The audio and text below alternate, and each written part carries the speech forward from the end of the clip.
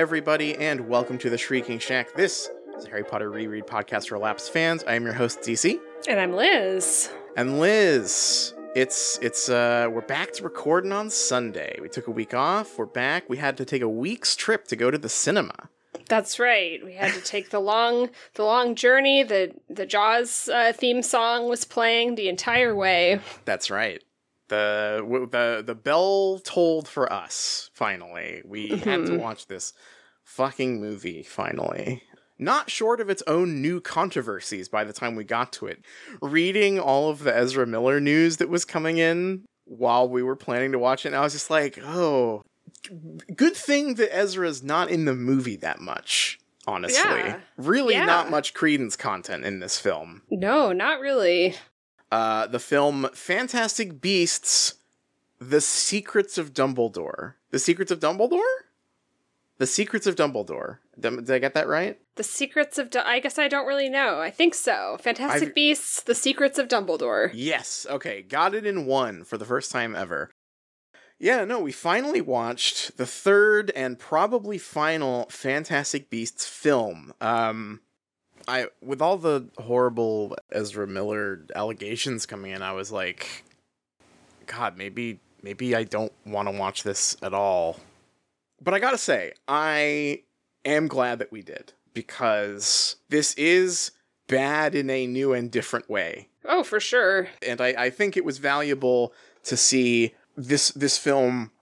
I mean, one, because this now brings us up to having fully completed all of the Wizarding World content out there, which is wild.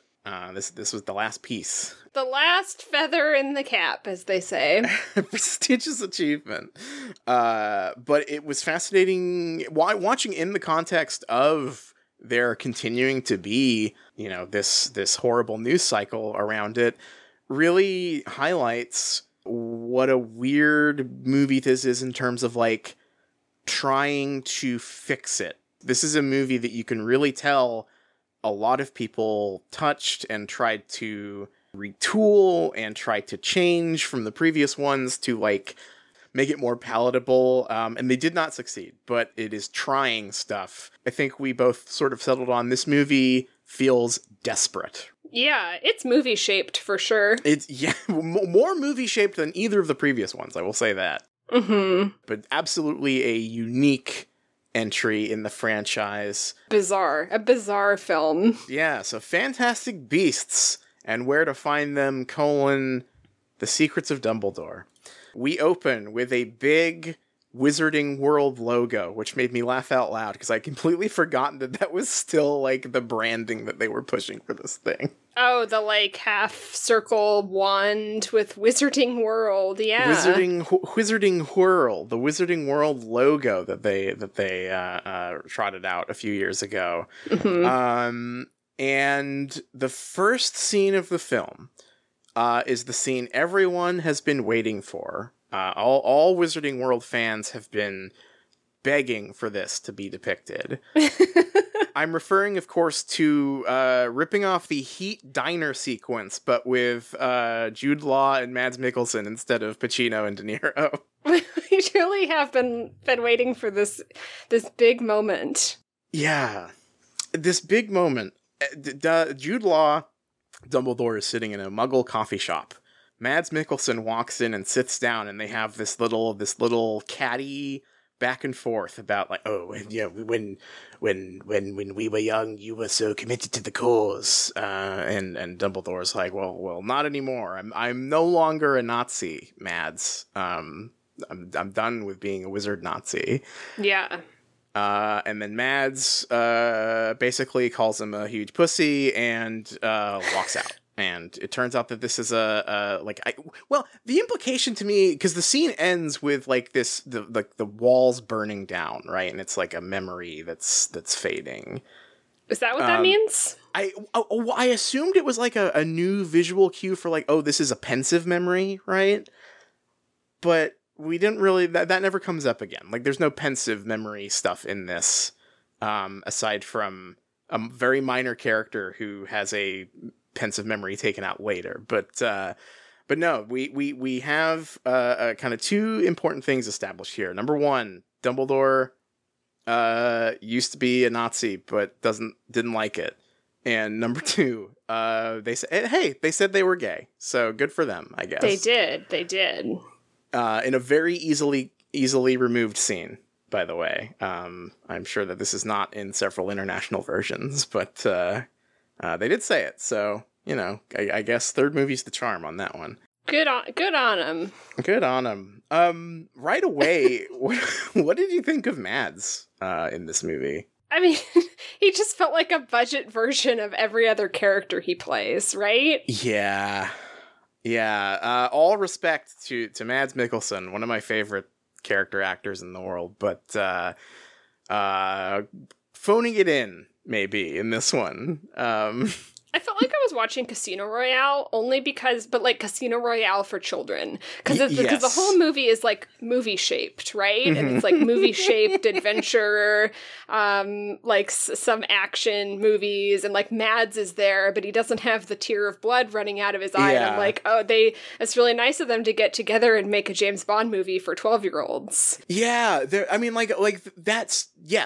is a real vibe throughout this whole movie. I mean, like, again, like the Heat diner scene at the beginning is so indebted to genre. Like it's a genre staple, right? You get the hero and the villain together in a public place to have like an epic, you know, like duel of words or whatever.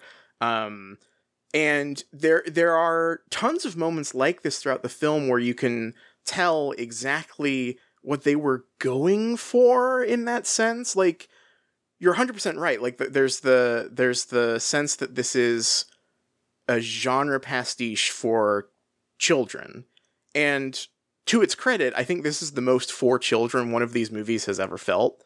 But it still doesn't really nail that, right? Like, it still has the baggage of being the sequel to Crimes of Grindelwald. So it still has, like, a shocking amount of like animal murder on screen and boring political intrigue that doesn't really rise to the occasion for the kind of movie it is. And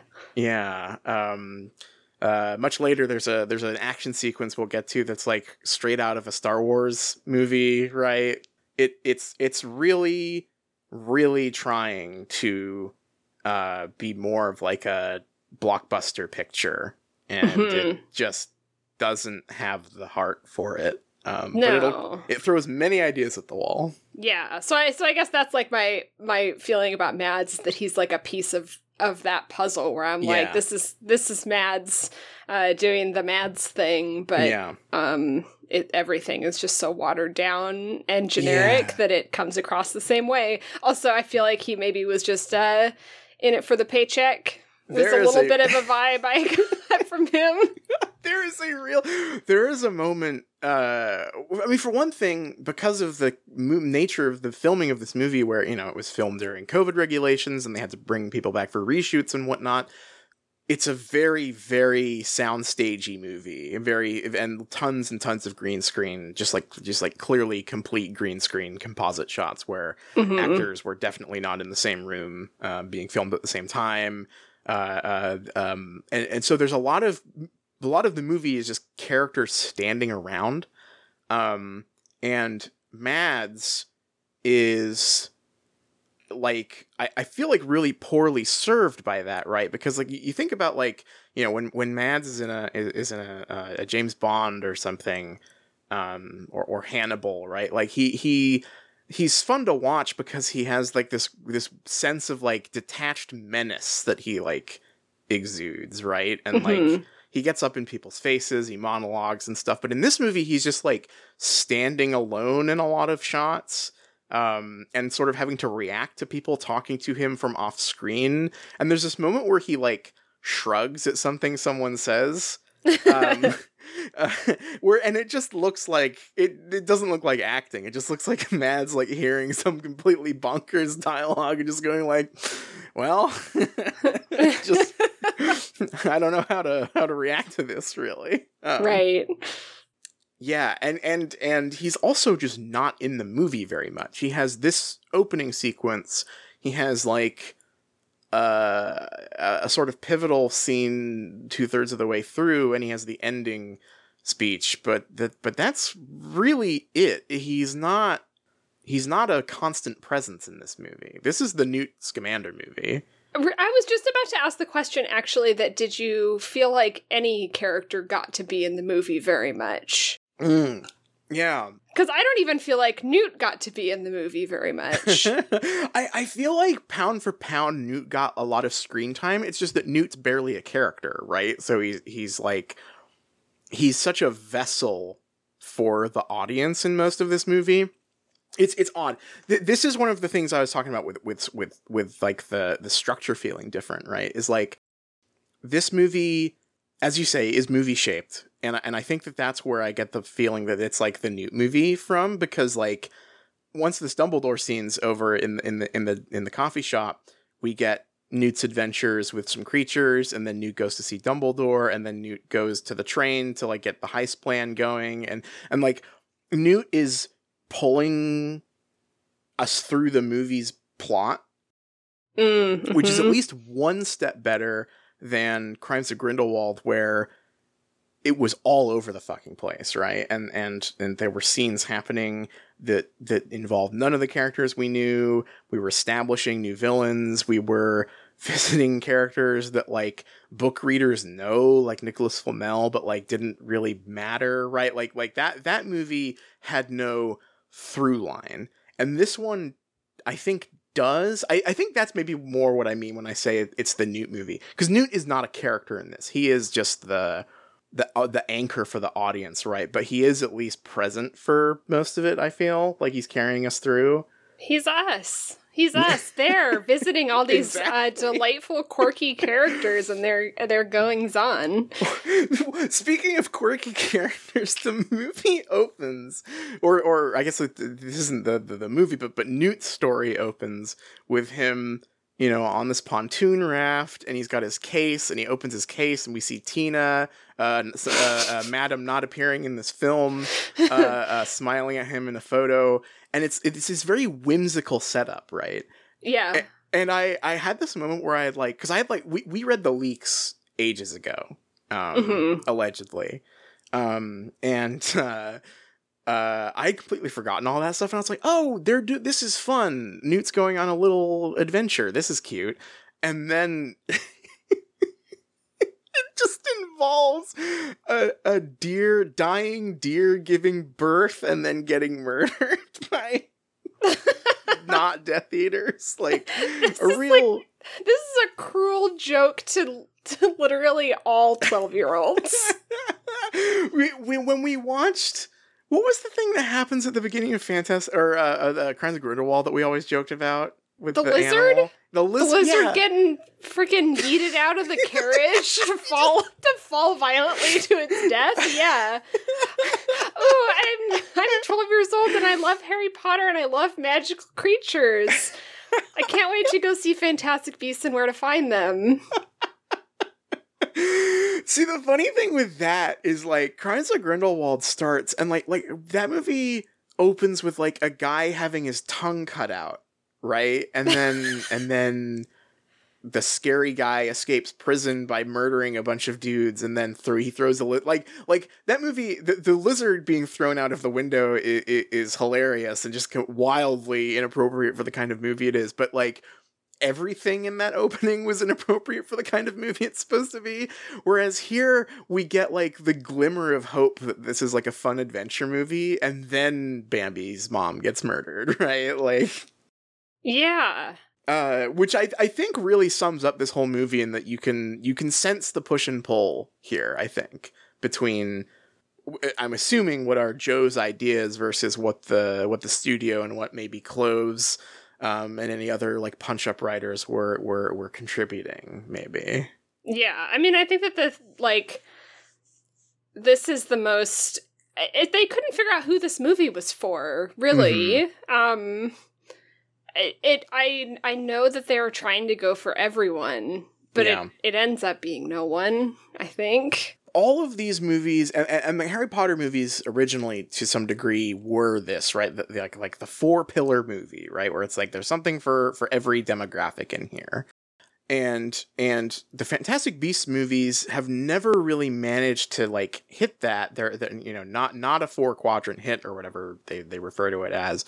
And then Crimes in particular was such a relentlessly miserable, dark movie. to and like not in a cool way, right? Like just really, really, really laying it on thick.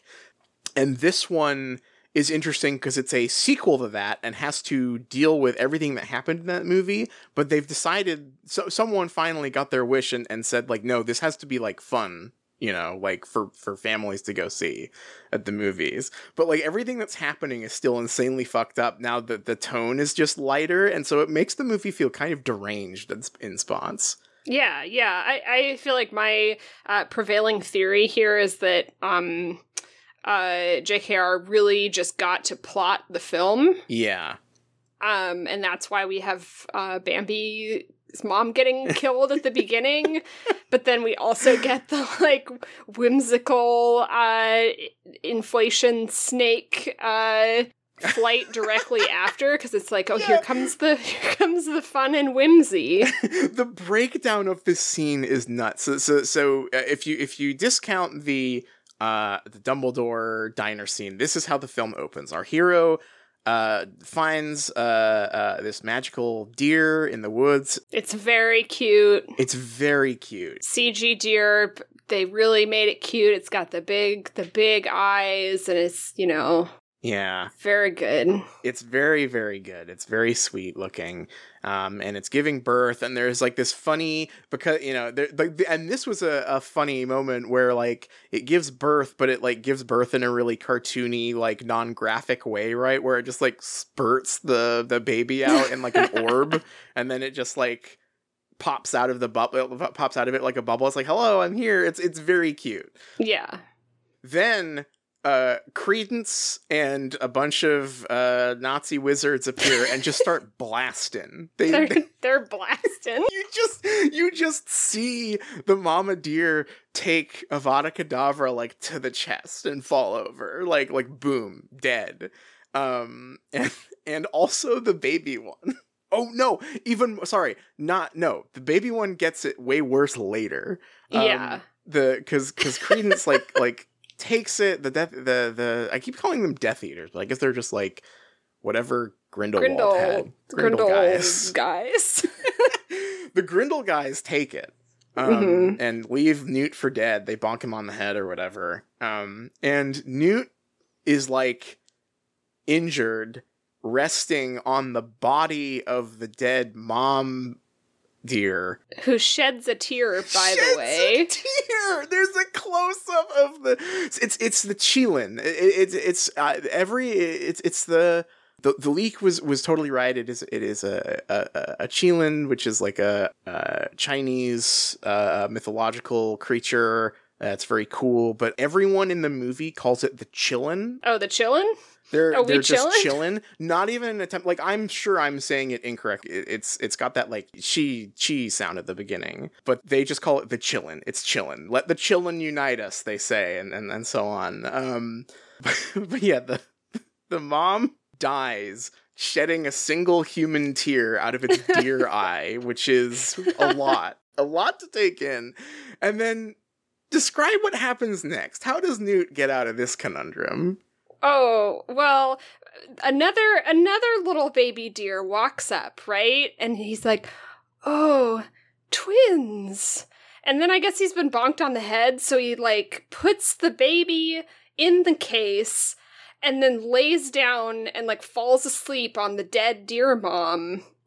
And then a weird duck thing comes out of the case, inflates into a balloon, wraps Newt up in its like snake tail, and they fly off to some whimsical music.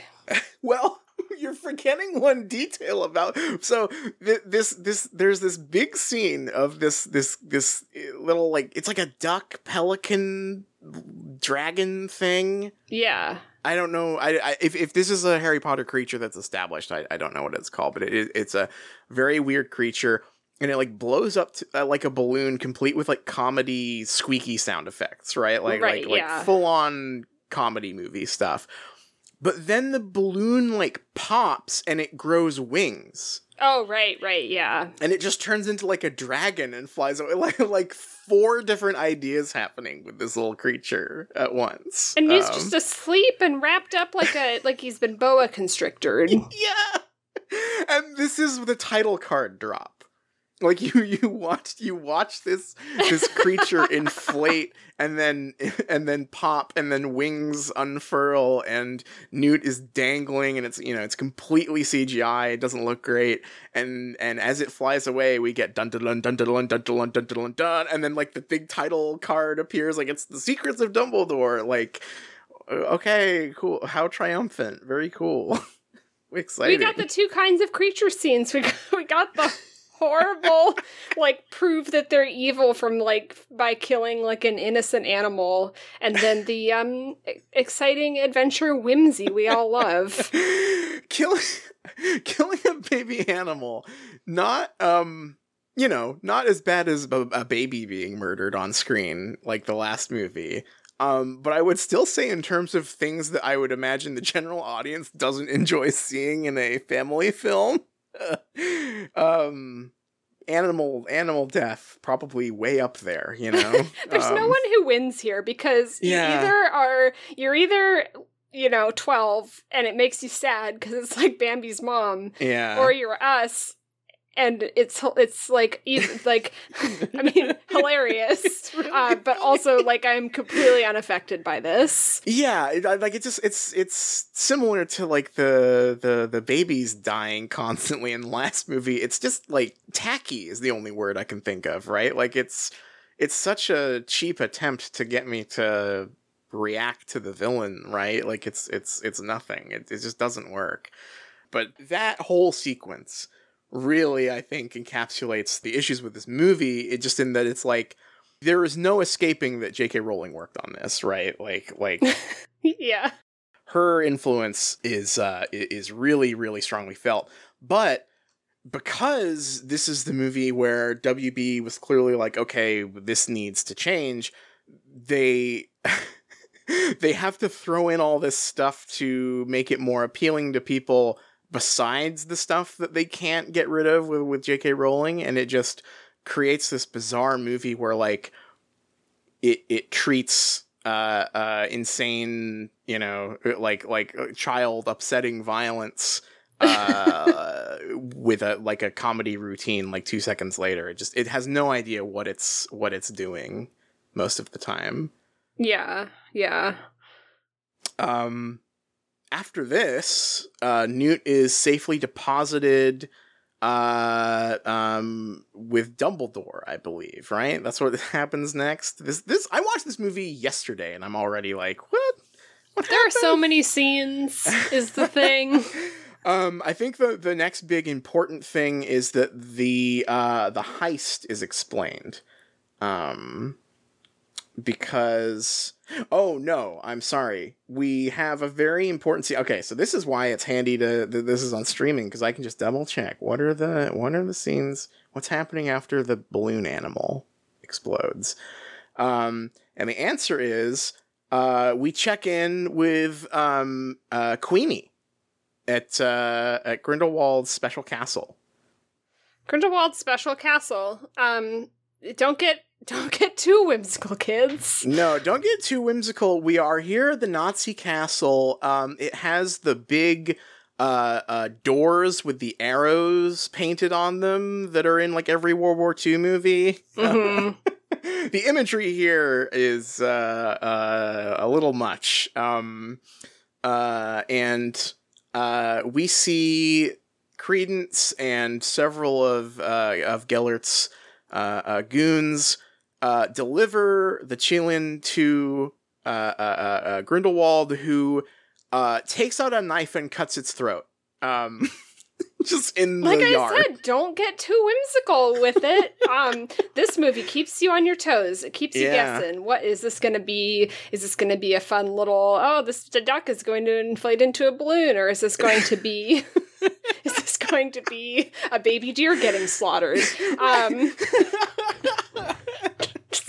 There's just no way to know. I like this scene because it doesn't even just like do a quick cut of like Grindelwald, slaughtering this baby like newborn deer.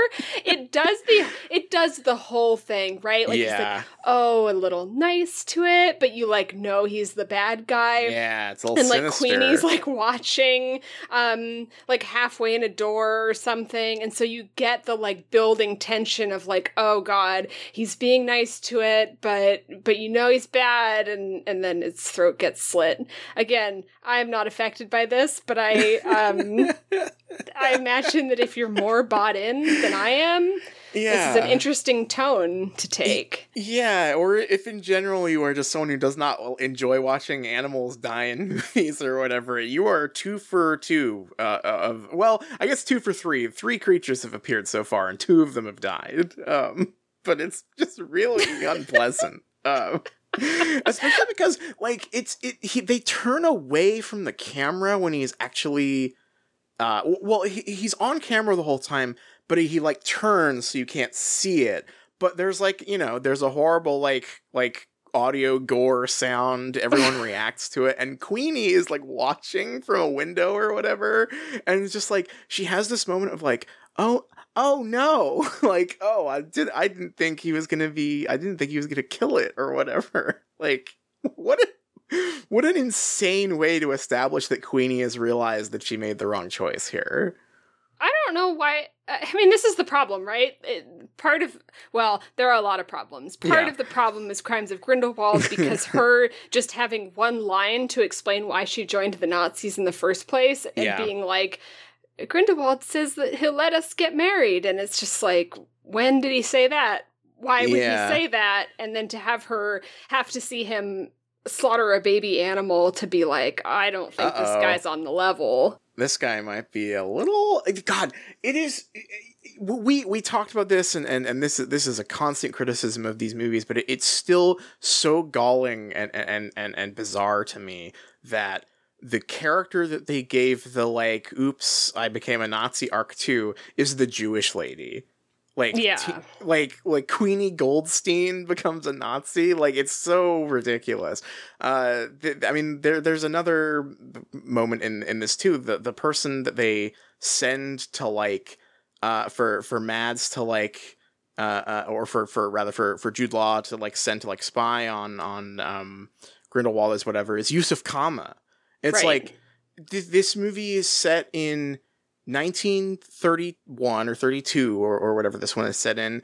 It is set in and around Germany, and presumably like Weimar Germany stuff is happening around them. We don't see any of it because I'm sure that was a note that was in all caps that was handed to Joe and Steve, right? Of just like, you do not touch this. But it presents this completely like colorblind version of a Nazi allegory, which is bonkers, right? Like, for many reasons. It is deeply confused about what it wants to do with this stuff, and incredibly tasteless. I think tasteless is gonna be our theme of the episode. The thing that I love about this bit with Queenie too is that it's like, this is just straight up the "Are We the Baddies" sketch. That like, it like they are the Nazi guys who are watching Gellert cut this baby deer's throat are wearing the like fucking riding pants, the I can't remember what they're called, but like those German riding pants that became part of the Nazi uniform. It's very clear about what these guys are, right? At least in design, not in the script really, but like it is so obvious, and it just makes her realizing that like, oh my god, he killed a deer. Like, it's just such a stupid reason for her to be like, oh, maybe I fucked up here. He told me we could get married, but I don't know about this now. Credence goes to his room and has a little pouting sesh, and he writes, or he sees "forgive me" in the mirror, and he starts writing something back, and we don't know who he's communicating with, but there's some sort of like Credence has like a DM system with this mirror in his room, right? But Queenie walks in and is like, hey, how are you holding up? We both saw our boss kill that deer. And Credence is like, no, it's fine. I'm fine. And they sort of hash it out a little bit. And it's sort of implied that Credence knows that Grindelwald doesn't trust him fully anymore. 'Cause he's like, are you spying on me for him? Are you, et cetera, et cetera. This part made me feel like Credence was going to be a bigger part of the movie, but it ends up not mattering that much. This is kind of the biggest Credence scene. Yeah. He definitely, whatever his plot was supposed to be, was just sort of shuffled off, I think. Credence is just speedrunning like a Star Wars subplot. Yeah, this is Kylo Ren now, basically. Yeah, he's super Kylo Ren. Yeah, I mean, like, even down to the hair. I don't know how many Credence fans there were out there, which is, I imagine, is why he's not a character who has much to do in this movie, but it makes all the scenes where he does appear and is presented to us as like this big pivotal thing for Dumbledore and Grindelwald, who are sort of like, it's like they're like a big plot in this movie, or not big, but like a plot in this movie is that there's sort of this like weird custody battle going on between Dumbledore and Grindelwald over Credence. Yeah, but no one cares about it that much. It's just like right. They get together and have a meeting, and then as soon as the meeting is wrapping up, they're like, oh, what are we going to do about that? Yeah. By the way. Yeah, like Dumbledore keeps alluding to the fact that he knows who's in the mirror in several other scenes, but when the time comes for Dumbledore and Credence to face off, it just sort of happens, and then once it's wrapped up, that just doesn't get mentioned for the rest of the movie until the very end. It's a very strange subplot. I wonder how much of it has to do with, like, this was being filmed around the time of Ezra Miller's their first like big controversy, right? Which was like the suplexing video. And I wonder if this was like a bet hedge kind of thing, right? Or it could well be that it's just like this is the kind of thing that I could imagine being a note, like a studio note, like, because Crimes of Grindelwald hopped around so many different subplots that were incredibly important and were just like terribly presented, right? Like make sure you don't have too many irons in the fire, like it. Something made this subplot suffer, I feel like. Yeah, definitely. Next scene, we move on to Jacob in his bakery, and he's sad. And he has a very creepy vision of Queenie coming back. Which this scene I really liked, because Alison Sudol plays Queenie very scary in this part, I feel like. And I thought that this was them finally acknowledging that, like, her whole deal in the last movie was completely insane, right? Like, she drugged him for a year in that movie. Yeah, and then went and joined the Nazis. Yeah. And she's like, come here. Like, she's like a Shining villain or something. But it turns out that she's not there, and he's just imagining things. But then he looks across the street in his bakery, and he sees some hooligans are harassing a lady sitting on the bench outside his bakery. Uh-oh. And this is maybe the sharpest 180 I did in the movie. Because I hated this scene where these goons are, like, threatening this lady on the bench, and she's like just doing epic clapbacks to them, you know, like just odd vibe in this scene. But then it turns out that it's all this weird ruse to like get Jacob outside, because I guess he's like been like holed up in his bakery or whatever. And this is the introduction of Lally, who is a new character who fucking rocks, honestly. Yeah. The high point of this movie, in my opinion, is Jacob and Lally hanging out. Yeah. So Lally is a Hogwarts professor who is part of Dumbledore's scheme that will be explained soon, who has come to recruit Jacob because Dumbledore knows that he's a swell guy. Basically, they need a swell guy on their team. They just need, you know, they need the wild card. They need the guy who's just kind of nice, who everyone likes being around. And, you know, and Jacob's been depressed. He keeps telling her like, oh no, like I'm done with wizard stuff. You guys kind of fucked me up. Did you know that one of you drugged me for like a year? But Lally is just really fun because Lally feels like almost like a Queenie do-over, if that makes sense. Oh, totally. I thought that was the whole thing the whole time, because I thought Queenie was going to be evil. Yeah. And then Lally was just going to be the do-over. Right, because Lally has a very similar vibe in that she's sort of this, like, she's got, like, this, like, fast-talking 1920s, like, socialite character vibe, right? Mm-hmm. Where she's just incredibly witty and snappy, and she's got like a little bit of like this is like the one twin. Like, this movie tries so hard later on to like pull at your like Harry Potter nostalgia, right? Mm-hmm. But like there was the one little like glimmer of like, oh, this reminds me of a thing I like, was her attitude really reminded me a lot of like my favorite Hermione scenes in the early books, right? Where she is incredibly smart, sometimes at the expense of like politeness, right? Like yeah. And Lally is just constantly doling out these like maybe accidental, maybe not jabs with her like responses and retorts to stuff. She's just really, really fun immediately. And I similar to you, I was fully on board with this, like, because the chemistry her and Jacob have is like immediate. Like, they're hitting it off really quickly. Yeah, there's chemistry in this movie. Incredible.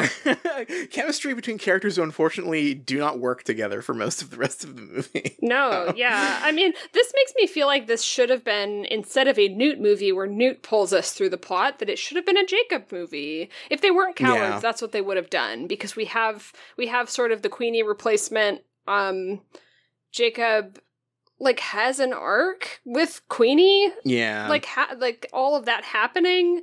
And he is also the like fish out of water character. So I'm like, why is it not him pulling us through the plot with all these crazy wizards? And he has to be the one where it's like, oh, we need a good guy on our team. And he's like, I don't know, but I don't know. It should be a Jacob movie. That is, yeah, wow. That is like completely spot on. Cause like Newt, his like I've never liked Newt that much in any of these movies, but like in the second movie, he at least had the Tina thing that sort of like where there was that like misunderstanding where Tina read that tabloid that said that he was getting married, right? Mm-hmm. And so there was a thing for him to want in the movie. He had a motivation beyond Dumbledore telling him to do stuff, right? Right. And that resolved at the end of the third movie, or at the end of the second movie, and the third movie opens with Tina not even being part of the movie. Like, she's just not involved in this movie. No, we just see a smiling photo of her in his case. So that Newt has no desires that we are aware of, as a character for us to root for with him, even if this was a good movie, right? Like, yeah. Whereas Jacob, yeah, you're totally right. Jacob is the character who was left with the most missing at the end of the last movie. And so the fact that he is, God, yeah, now I'm just thinking about like how that's how this movie should have been retooled, is around him. Fuck. Yep, easily. Yeah, because he's got his bakery, but he's lost his will. He's lost his muse. He was betrayed by his lover who joined the Nazis in front of him. Fuck. And he's sick of all these wizards, but he's getting pulled back in, It's perfect. And he's very charming, and his chemistry with Lally is great. It writes itself. And also, he is doing all this, and like this is the one thing that this movie does lean on with him, but it's something that could easily be spun into a bigger plot for him, is that he is convinced to help this world that he is not a part of, purely out of the goodness of his heart, right? He hears that something bad's happening with Grindelwald, and he's like, okay, yeah, I will help. Right? Yeah, and at the same time, it becomes revealed to him that really, he is also, the most threatened by all of this, right? Because Grindelwald is trying to start a war with the Muggles. Yeah. Fuck. Why is he not the main character? This is gonna drive me crazy for the rest of this episode now. But Lally collects Jacob and takes him to a train where Newt, Dumbledore, Yusuf Kama, Bunty, and who else is? Oh, Theseus Scamander. Speaking of characters, this movie really thinks that we care about who have nothing going on. Fucking Theseus is in this movie a lot, and give all of his scenes to Jacob, please, for the love of God. Terrible character. Yeah. And Dumbledore has called them all here because he has a plan, and he is not going to tell anyone the plan, and everyone just has to do what he says again. And this is where I sort of sensed the movie falling apart a bit. Uh-oh, so soon! so quickly, right? Which is, I want to run this, tell me if this makes sense. Okay. But I was thinking, oh no. I mean, I love heist movie plots, right? But this is a heist movie plan told by a guy who refuses to actually explain the plan, so we have no idea what's happening. And we have no way of intuiting what will happen, because this is set in a world where literally anything is possible because there's magic, and they can and do make up new shit for magic to do every time they make one of these. I think the only path forward to make this interesting would to actually, so part of the reason that they have to do this heist, and it has to be hidden information, is because Grindelwald sees flashes of the future. That's his special vampire power. And they have to do something called, what did they call it? Countersight. Countersight, which sounds fucking sick. Tell me more about that. Fuck yeah. And so they had to do that, and so nobody could know the plan. So I thought that the whole movie, well, I didn't actually think because I had read the leaks, but there is a world where all the movie is about the mechanics of that, right? Yeah, yes. I love the idea of them. The countersight thing is so cool sounding, right? I mean, it sounds ridiculous in this movie specifically because it's so whimsical otherwise, but them talking about having to come up with a plan to fool, I think if you strip this of all the Wizarding World stuff, right? Uh-huh. And you were making a movie, if you were making a pulpy, schlocky, thriller that was like a World War II occult movie, a Hellboy type thing, right? Uh-huh. And you were and the premise was Hitler can see the future, and we are assembling a crack team of badasses to run Operation Countersight against him, right? Yeah, you'd be that rocks. Yeah, you'd be fuck yes, show me this insane spy movie where people are trying to juke the guy who can see the future, right? That sounds awesome. Right. And in my opinion, if you were making that movie, I might show the villain using his future sight. Yes. Maybe. Maybe if that was exactly once in the film. Maybe twice. There's like maybe a bit where it's implied he uses it, but the only time we actually see him doing it in a way where we see and clearly understand that he is using future sight, I think only happens one time. I might use that to like affect the mechanics of the plan. Yeah. In a way or something. I don't know, but it didn't end up being about that, so yeah. Whatever. I might clearly establish that the villain could do this, perhaps with a scene where, like, a plan got ruined by him.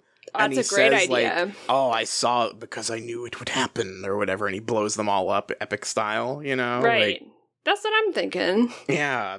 Doing a like, like, cool espionage with magic film is very tantalizing, right? But because it's so messy and because Harry Potter magic just has zero established like rules or anything, you just this is a 5-minute scene of the characters going like, wait a minute, so you're not going to tell us what the plan is? And Dumbledore going like, yeah, but the problem is that like we, the audience, are also going like, okay, but really, are you not going to tell us what the plan is? Like, right. So you don't even get like the tragedy feeling of like, you know what the plan is, but the characters don't, so you like see the approaching disaster. Yeah. And so like everybody is given the most that we get is everyone is given an object, which is the first ding dong alarm bells. One of the first, like, I feel totally pandering attempts at like connecting this to Harry Potter. Dumbledore loves to do this. Dumbledore loves to give people mysterious objects and not explain what they're for. And so what is it? Theseus gets a tie. Bunty is given Newt's case and a note, and she gets to read the note, but nobody else can read it. Jacob is given a wand, which he's very excited about, and this is the one delightful part of this scene where he gets really excited about getting a wand. Mm-hmm. And what else is there? Does Newt get anything, or are they just told that they've got to go to Germany? Don't they all get something? I don't know. Yeah. The actual objects didn't super matter. No, in fact, one of them mattered so little, I like forgot about its significance like completely until I remembered that it was established in this scene. Yeah. There's another important thing that's very quickly established in this scene because they're reading the newspaper and talking about it, and this is a Kloves ass moment here. All respect to Steve Kloves, who is handily a better screenwriter than J.K. Rowling, but there is some classic like reading the newspaper and just like talking about the plot that's going to happen moment here, where the International Confederation of Wizards is holding an election for a new leader, and it's between Vogel is the last one, and then Santos is running. And then they allude to like, well, Grindelwald might take it, and they're like, well, but he's not running, and they're like, well, what if he does get nominated? Right. Yeah. So making the everyone loves the Star Wars prequels. Kids love movies about election drama and especially historical election drama. They love election drama. They love when Pamby's mom gets shot. So boy, do I have a movie for them. Kids want to see cute animals die and people argue about politics in films. That sounds like a lot of fun. But yeah, so everyone is given their little tasks, and what Theseus and Jacob and Newt are sent to do is go to Germany to go to this meeting where they are supposed to be nominating the candidates, and also there's like the results of a hearing about whether Grindelwald is going to jail. Whether Grindelwald will go to jail or run for president. By the way, do you think that this movie might have been inspired by some events? I can't think of any. That transpired. I can't think of recently. Any events. And Yusuf Kama is sent to basically join Grindelwald and spy on him for Dumbledore in a very weird scene where Grindelwald knows that Dumbledore knows that Yusuf will know that this is an obvious ploy. Very weird gambit going on here with the Yusuf stuff. Like, yeah. Like, Grindelwald knows that it's not on the level. Yusuf knows that he's being used and that it's obvious that Grindelwald knows. And clearly Dumbledore knew. Just a bizarre, like, no tension really, but like, it's the kind of thing that could have been cool, but because it's like this weird gambit with like two, like, neither Grindelwald nor Yusuf have really gotten that much to do in these movies. And so it's like, it's not really like, finally these guys get to meet and it's really tense or whatever. It's just kind of like, yeah, okay, so I guess everyone knows that this is a ploy. He's like the obvious bait for Grindelwald's counter sight plan. I guess. Right. I couldn't have cared less about this. And I'm like, is me caring about this entirely reliant on Crimes of Grindelwald? Because that's not good. I know Yusuf was in that movie. Yeah, that's like Lita died, and maybe that has something to do with it. Yeah, I mean, like, God, Yusuf is such a waste of a character because he could be really cool. Like he's the he had the most going on in Crimes of Grindelwald too, but we never really, because that movie's like 90% exposition, he never got to like do much, right? And in this one, it's set up like oh, this is like he's getting his, potentially getting his revenge against Grindelwald for killing Leda. And also there's maybe some tension because it's like, oh, is Dumbledore just using him? Is this going to go sideways like it has before for Dumbledore's plans? But it kind of just doesn't have any energy to it. There's this bit where, to like prove that he's loyal, Grindelwald like offers to remove his bad memories of Leda from him. And this is like the pensive memory scene, right? Where he like Grindelwald pulls out the memory. And it's like this moment of like immense sacrifice, or, or like we're supposed to take it that way. But like, again, these are characters that like in the last movie were not ever allowed to like do anything other than exposit about what their deal was. Right. And so there's just unfortunately, there's just like no emotional payoff here, even though there should be. And I think that even the mechanics of this, like if you were in that writer's room, this would make sense, right? It's like, yeah, this is a good way to create some tension and some drama for this character. But the problem is like, I have no connection to these characters and events from the last movie because it biffed it so bad that you're just like, I don't know, like this a great idea to fix a problem that I didn't need to see a resolution to. Yeah. This is there are several moments in the movie where I'm just like, oh, this is just baggage from Crimes of Grindelwald. Yeah, and this is a big one. Meanwhile, in Germany, Grindelwald's fascist protester guys are outside the Berlin Ministry of Magic, and because there's this event going on, and there's of course some very unsubtle Nazi imagery here. They've got the flags. All the guys are like, wearing jackboots. They're all these are clearly some beer hall putsch ass guys, right? Yep. Poppy Corby Tooch, the actress's name that I know, and not the character. Vinder.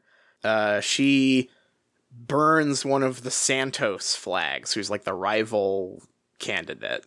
Yeah. And this is also one of, I think maybe the first scene that we get a crowd of people chanting Santos, so that we have that name in our mind. Right, yeah. So we have this, honestly, this scene is like, this felt like a bit from a funnier movie that they didn't realize was, because they move through the crowd, right? And like, I don't know if this picked up for you, but on headphones it was so clear for me, where like when they were in one part of the crowd, you just heard like Santos, Santos, Santos, Santos, Santos, Santos, and then they like moved a little bit into a different cut, and then you heard, because it's Lou is the other one, and there's all the other ones going Lou, Lou, Lou, Lou, Lou, Lou, and then when they get to the end of the thing, it's Grindelwald, Grindelwald, Grindelwald, Grindelwald. Like it's just like they're at a sports event. It's really, really divided in a really funny way. Oh, it's hilarious. But yeah, so Santos and Lou are introduced as the new candidates who are competing to replace Vogel, who is leaving the office.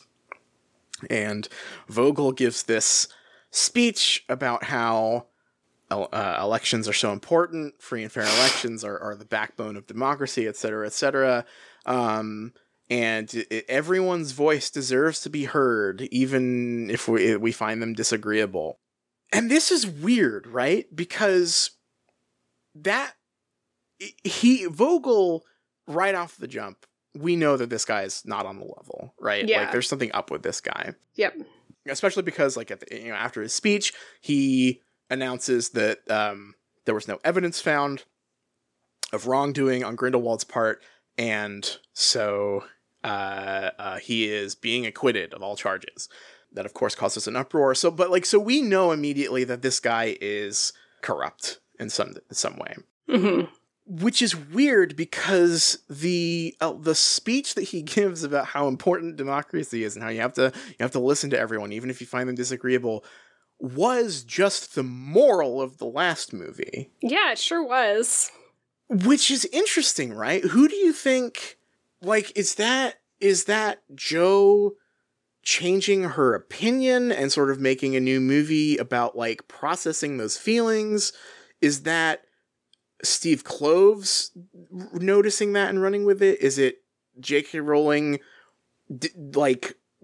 I'm so curious, like what the genesis of this is, because the one interesting political nugget of this movie is that the bad guy does just say what the plot of the last movie was, but like as a bad guy thing, it's interesting. Yeah, I mean, it is. It's probably, like, I don't know, the political stuff is so simplistic and naive, but this is the one thing that sort of stands out like a sore thumb, which is the, like, corrupt villains, like, paying lip service to, like, normal liberal politics stuff. Yeah. I mean, like, the thing that makes this even funnier is that the movie triples down on the business as usual liberal politics being like the moral at the end, right? Mm-hmm. But it is surreal watching the villain give this like paean to liberal democracy as part of his sort of like villain establishment, especially because Dumbledore, when he hears the news about Grindelwald being acquitted by this guy, he says, Vogel did what was easy, not what was right. Which, again, Dumbledore was the character in the last movie who, like, said, no, you can't arrest these guys. Because if you don't let the Nazis do free speech, they'll come back and be even worse, right? Right. So, really weird change here, because the position that Vogel is in is the position Dumbledore was in as a good guy in the last movie, and Dumbledore isn't like acknowledging the irony there. Like, there's no moment, like, if there was a moment where Dumbledore was like, boy, I was sure fucking wrong about the Grindelwald shit, right? Yeesh. That would have been interesting, right? Like, as sort of a sort of like reflexive piece of writing. But the movie just pretends that this has always been his position, which wasn't explicitly in the last movie. Very strange. I mean, I can't tell if it's just like completely baby mode and really it's like intensely literal, where it's like, well, you have to wait for them to do something to arrest them, and technically like Grindelwald like murdered a bunch of people at the end of the last one, so maybe it is like so literal that Dumbledore is like, now you have to arrest him because he has committed crimes. Right, yeah. It's weird, because there's a kernel of a good idea of like a tragic story in the second movie and the third movie. But like, if you think about the structure of the second movie's ending, where the problem at the end, like the conflict, is that the Aurors go there to arrest guys, and Grindelwald is counting on them shooting first, basically, right? Like, just in a manner of speech, like he is, there's a game of chicken going on. Right. And there's a cool idea for a story there where, like, where you're sort of, like, trapped in these tragic circumstances where it's like, you know these guys are bad news, but you can't do anything about it because you feel like it might make it worse if you do, or you have to wait for them to step out of line first, and they never do in a way that you can react to, right? Like, I get the impulse to write that, like, that's a very interesting, like, political thriller setup for a writer who has more interesting politics than J.K. Rowling, right? Yeah. But and this movie then pivots on that and is like, well, okay, now they've done something bad, and so the system should take care of it.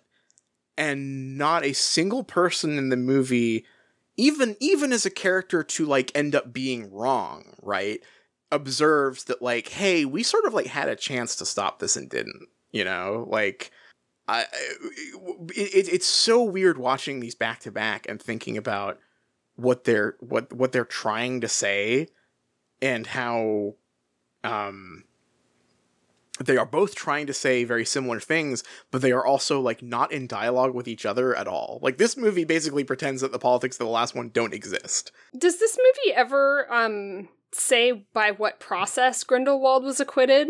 Like, is he being pardoned, or are they saying we choose not to arrest him because we don't have, like, reason to?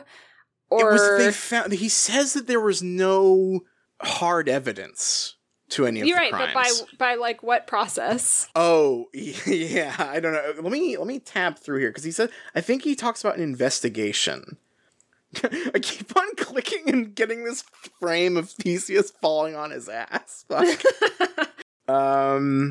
He is hereby absolved of all of his alleged crimes. They don't really say by what process. Interesting for a political drama. to not be clear at all about the systems or processes involved in any of the events. I mean, that is a really good point, because the movie then, so Theseus like makes a stand and gets arrested. Jacob causes a scene as well. But Theseus goes missing because he made a big stink about this announcement.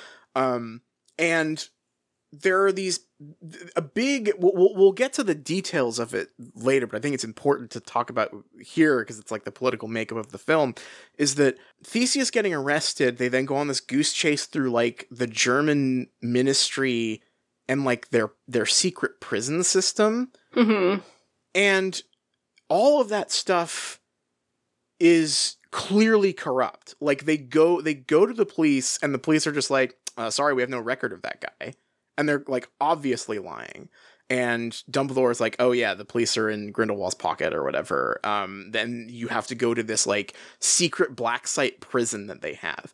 And all of this is in a movie about how you need to elect the right guy at the top. Yep. That's right. The conflict of this movie is that like, the guy at the top might be bad.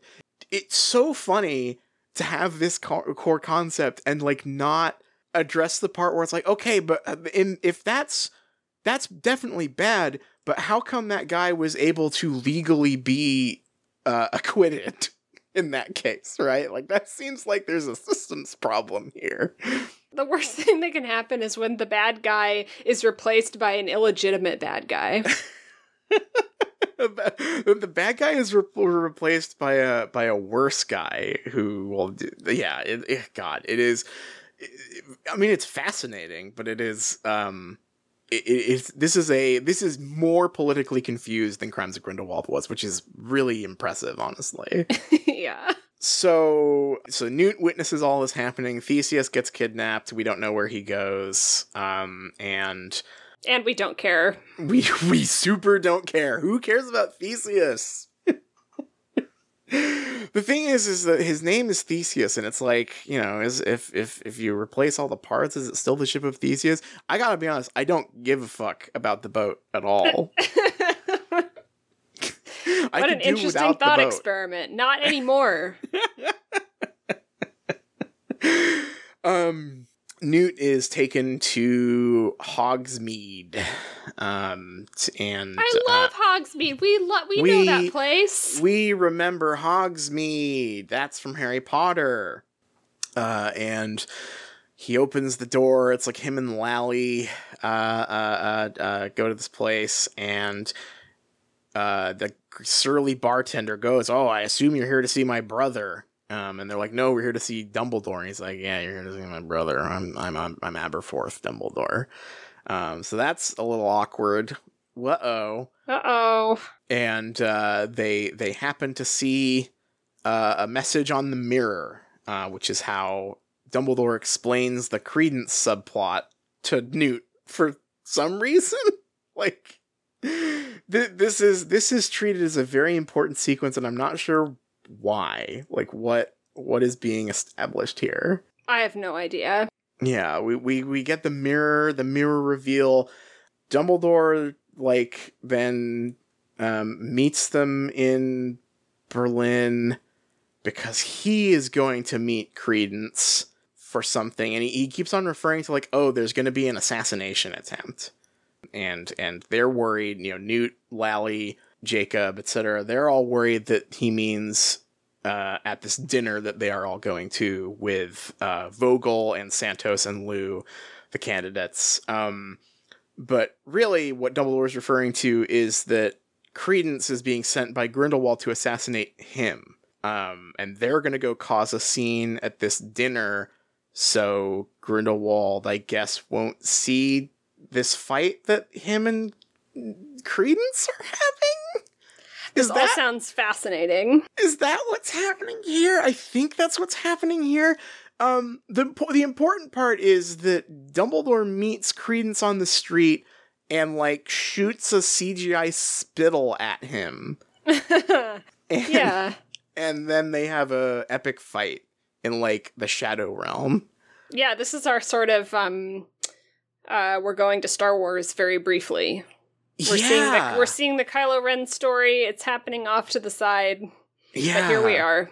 It's so funny that they did it's literally the Rise of Skywalker fight. I just realized it's the Rise of Skywalker, like, fake fight that Rey and Kylo have, where Dumbledore shoots this, like, orb at Credence that hits him in the head, and I guess Credence doesn't notice this, and then Credence goes graphics card demo mode, and, like, rampages through the city to fight Dumbledore. It's like blowing up buildings and, like, streetcars and stuff. And then Dumbledore, like, reveals that we're in the holodeck. None of this is real, Credence. And, like, tells him the truth is that, like, he's Aberforth's son, and that he's wee-wee-sawy about it, about, you know, how badly Credence has been treated. And then Grindelwald's lying to you, and he's using you for your hate. You're driven by hate, Kylo Ren. It's so weird too, because Dumbledore, he, like, apologizes. He's like, you know, I'm really sorry that you haven't gotten the life you deserved as a Dumbledore or whatever. By the way, Grindelwald's lying to you. What is Grindelwald lying to him about exactly? like, he's manipulating him, but I don't know if he's lying. He is a Dumbledore. He's just, he's Aberforth's son. Yeah, was it, like, lying by implication? Like, oh, I must be related to the famous Dumbledore. Yeah. But no, he just said you're I guess he said you're Aurelius Dumbledore. Dumbledore's, I don't know what he said. Crimes of Grindelwald baggage. This whole plotline is. I'm trying to work through this. They have this big fight. They establish that the Dumbledore thing is true, which, remember when that was, like, the big thing with fans of Crimes of Grindelwald, like, the few that there were like, oh, he's clearly lying at the end. He's Grindelwald. And this is a weird way to tie off the end of that movie in this movie, where they sort of seem to have it both ways, where, like, they have Dumbledore saying, like, oh, he was lying to you, but also admit that, like, yeah, sorry, sorry. About you not being a main character in my life thing. Like, I don't know what's wrong with Credence. Is it all because he's an obscurial? Because I don't know what that means anymore. Yeah, this movie really muddies the obscurial stuff, because in the scene prior to this, at the with the Aberforth introduction, we see the Ariana painting. Yep. Oh, fuck. I also forgot we see McGonagall in that scene. We do, don't we? Yeah, she comes in and is like, hello, I have important news. And he tells her to fuck off, and then he apologizes for telling her to fuck off. He's like, sorry, McGonagall. It's like a big moment of like, oh, that's McGonagall. Which is so weird, because people were so mad about that from right. Crimes of Grindelwald. They were all like, plot hole. She wouldn't have been a teacher there at this time. Yeah. But yeah, the obscurial thing is so weird, because this movie confirms the thing I think everyone predicted for, like, since the first movie, probably, that Ariana was an obscurial. Mm-hmm. And that... It just backs off what obscurials are to me, because my understanding from the first movie is that they were, like, if you're a wizard or a witch, then in your caretakers or parents or whatever, like, abuse you and suppress your magic, then it, like, grows evil and, like, eventually, like, explodes and kills you or whatever. Yeah. And now it's like, if your magic is suppressed or something, you become an obscurial. So it sort of backed off of, like, the very specific definition of what it is. Yeah. I don't know. Yeah, it's an impressive retcon that manages to both make the obscurial thing more confusing and I think less impactful, because, like, again, this is nowhere near calling the first Fantastic Beasts a good movie, right? But I think if it does establish one thing very, very strongly, it's, like, what the obscurial is, right?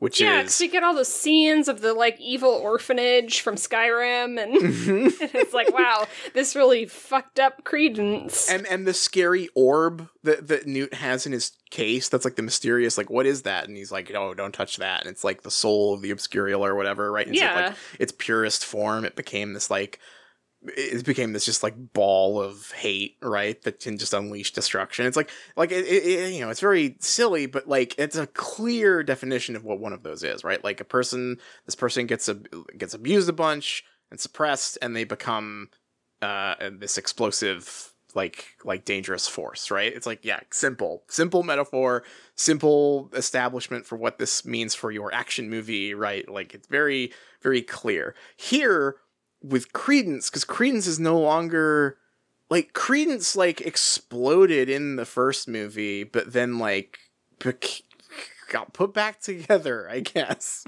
with the power of magic, and and now he has, like, tech demo powers, and I don't know if that's all obscurials have that, but it also, instead of what I thought, which is, like, because from the first movie we see him kind of explode and become this, like, force, right? He's no longer himself.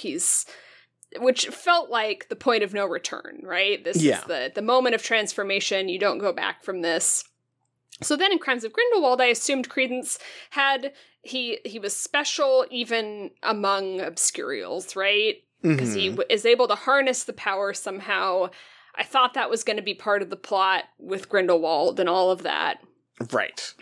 But in this one, he also just, like, has, like, a terminal disease. Like, he's dying, and there's nothing they can do about it, which also, like, I don't know, it's like a death sentence. He has obscurialitis now. He does. But until the moment where it becomes important for him to be dying, which is conveniently the very end of the movie, he kind of has, like, all of the benefits of the power in the first movie and none of the downsides. Because the conflict with Credence in the first movie is that, like, Grindelwald was manipulating him and, like, placing him in situations where he knew that, like, he would explode at the right time and cause chaos, right? He was, like, putting him in abusive situations and, like, putting him, like using that, and then, you know, he would have no memory, like Credence would have no memory of, you know, attack, because, like, there's that senator that he kills, right? And the newspaper guy and whatnot.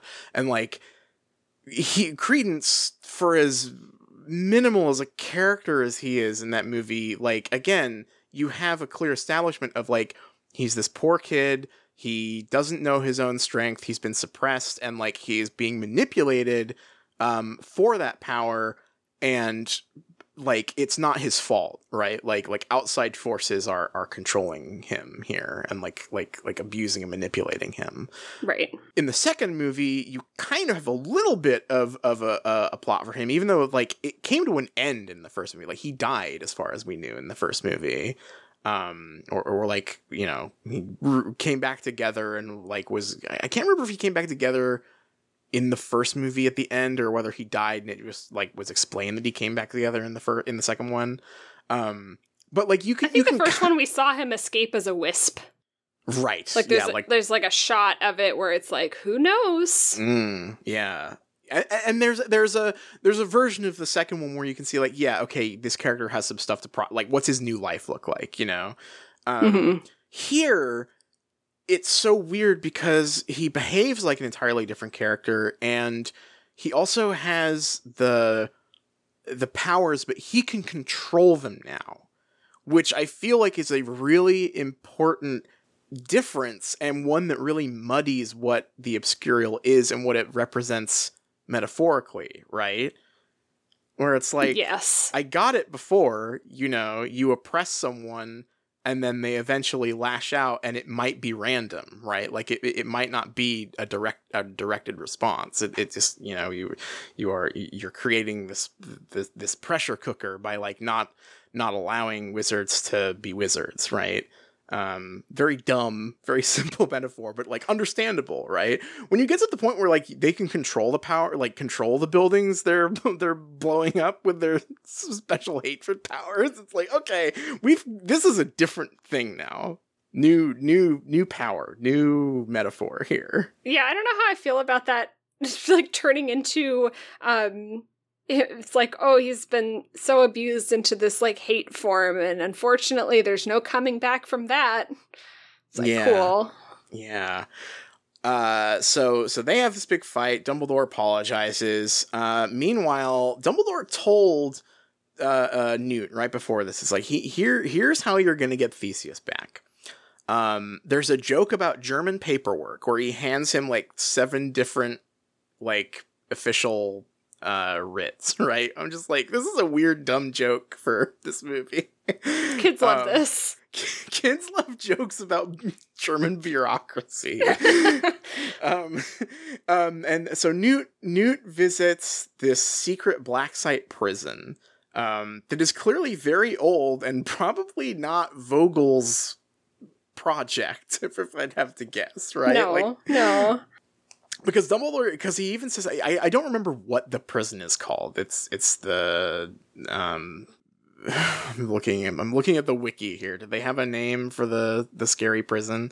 No, Theseus. The Erkstag. And when Dumbledore says, "Oh, Theseus is in the Erkstag," Newt is like, "The Erkstag was shut down decades ago or whatever," and he's like, "No, it's still going." So. Clearly not Vogel's project, or maybe the German ministry, maybe it's the German ministry's own thing, but nonetheless, a weird thing to throw in your movie about how the guy at the top is the only problem. And he gets there, And there's a creepy guy in charge of the prison who's eating bugs and takes Pickett and Teddy away from him, the Niffler and the Bowtruckle away, and puts them in a little cage. And he's like, okay, go find your brother. He's in the prison somewhere. Have fun. Knock yourself out. And this is where we get our Star Wars sequence. This is my least favorite part in the whole movie. This was so weird. I almost liked this, is kind of where I've landed on it, but I think that it biffs it hugely. Number one, because who gives a fuck about Theseus? Yeah. I really don't like Newt. It is part of my problem. I really do not enjoy that character, and it just feels endless of him going to find his brother Theseus, who, as far as I know, they don't have, like, even any tension between them. Like, they do sort of like a, like, fake, like, brotherly, brotherly tension that just sort of assumes because they're different, they don't understand each other, but it's not well established or anything. Mm-hmm. It's so boring. So the bug guy takes one of the bugs he's been eating and shakes it, and it turns into a firefly, and he puts it in a lamp for Newt. Newt enters the prison and quickly discovers that it is like a weird cave. And there's some nasty little bugs in there. And they look very hungry. They're like circling around him. They're like little lobster guys. Did you notice this is like the one clever editing thing in the movie? Did you like the part where it showed the close-up of the nasty little bug creature and then it cut to the dinner scene with the lobster on the tray? Oh, yeah, that's pretty good. That was cute. I was like, oh, this is a movie. They're having some fun with editing in the movie. But no, so Newt is looking for Theseus, and he's in the bug prison, and the bugs are about to eat him, but then he starts mimicking. What does he explain to Theseus when he gets mimicry, and they will copy what you're doing, basically. Yeah, and so he does this goofy little dance all the way down to where Theseus is in this bug prison. And he has like an army of these things following him, all mimicking his little dance. Which, like, I thought this was a cute idea. I just wish that, one, it wasn't for a Theseus rescue sequence, you know?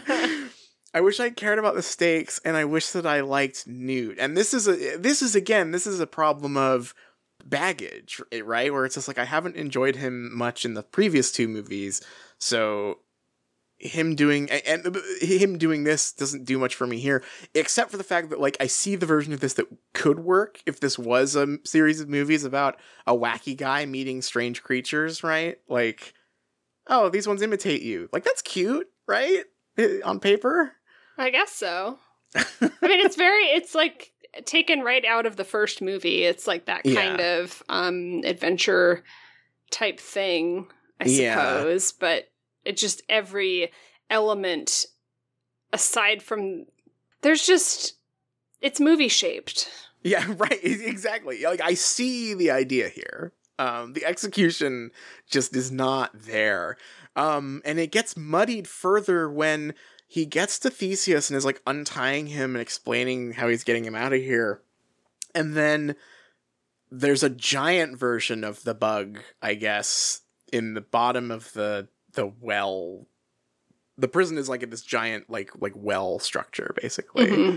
And so, like, you just see like this stinger come up. And the stinger plunges into like the cell next to Theseus's and like pulls another prisoner out screaming, and it's like really horrific, honestly. Like, it's really over the top. This guy is screaming like, no, please, and then he, like, you hear this like more audio gore, just like the deer dying, and then this like mutilated corpse gets like belched back up right next to them, and then the little bugs go and eat it. Yeah. It's so gross. Like, it is gross. They used all their grossness budget on this scene. And I had this moment of like, this would be so funny in another movie, right? Like movie shaped.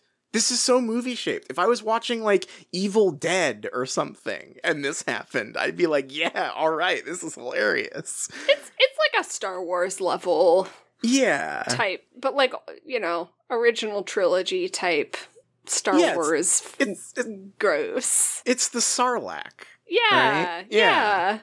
It's like a little nasty and gory, and I'm like, yeah, this is like adventure movies. It's Temple of Doom shit, right? Like it's like, yeah, this is adventure movie stuff, and like I do generally like that kind of thing, but it feels so odd here, and then it is wildly deployed again because so they watch this guy die and get like eaten by bugs, and then Theseus is untied and they have to like do their little dance back up to get out of the prison.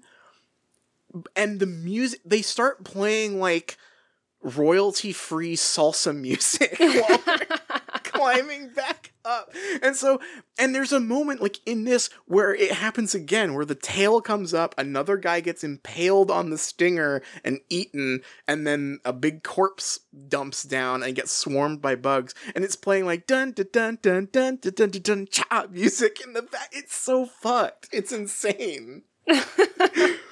Evil Dead joke. It's a Sam Raimi movie gag, but like because I don't know that it knows that it's that, I have no idea how to take it. It's bizarre. It is. It's very strange. Do you get the feeling that like the number one demand from WB was like more creatures, please? Yeah.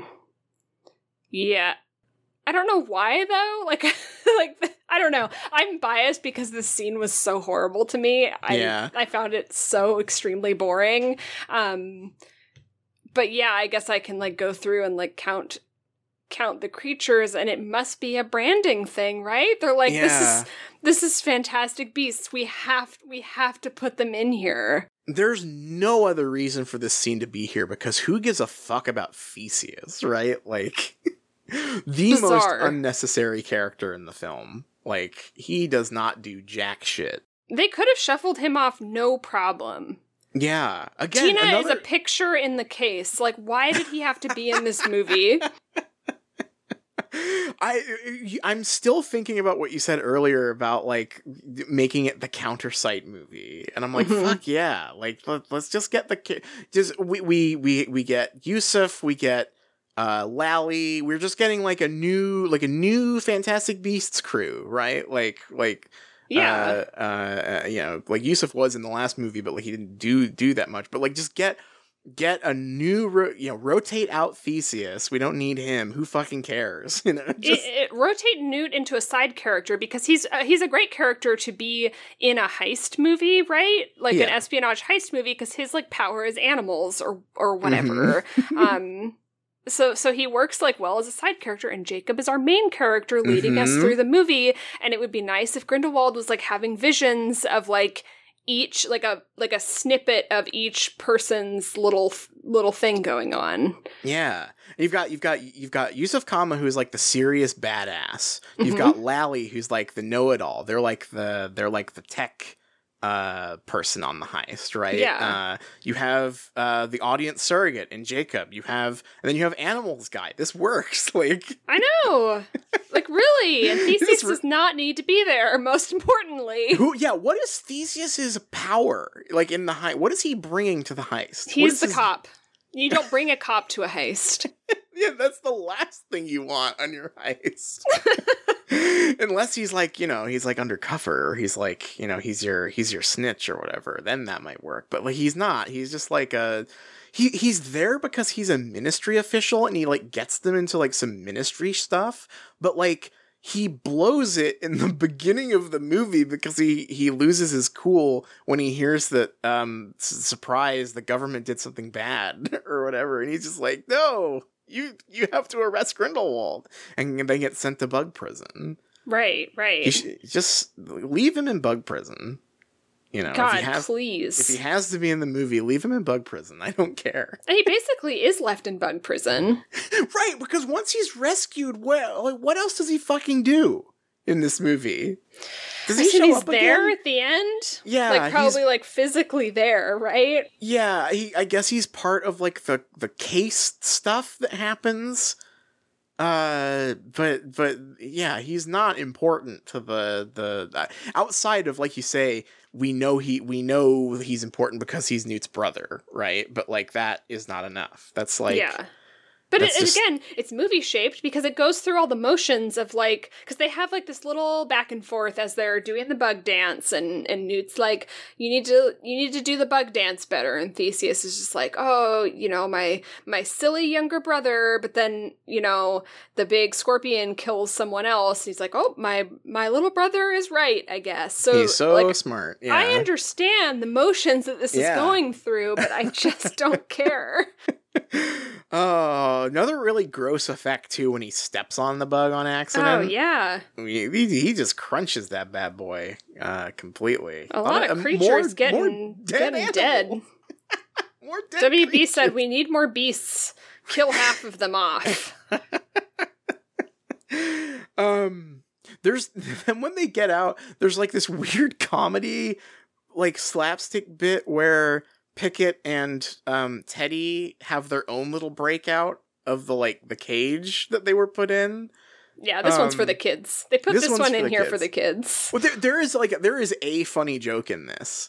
They do the like slow-mo, like Pickett like reaches for Teddy's hand because they're falling, and Teddy like sticks his paw out, but then like the camera shifts and you see that he's reaching for like a gold coin or whatever. Yeah, I'm glad they could grab a joke right after out of the Minions movie and put it in this dark political drama.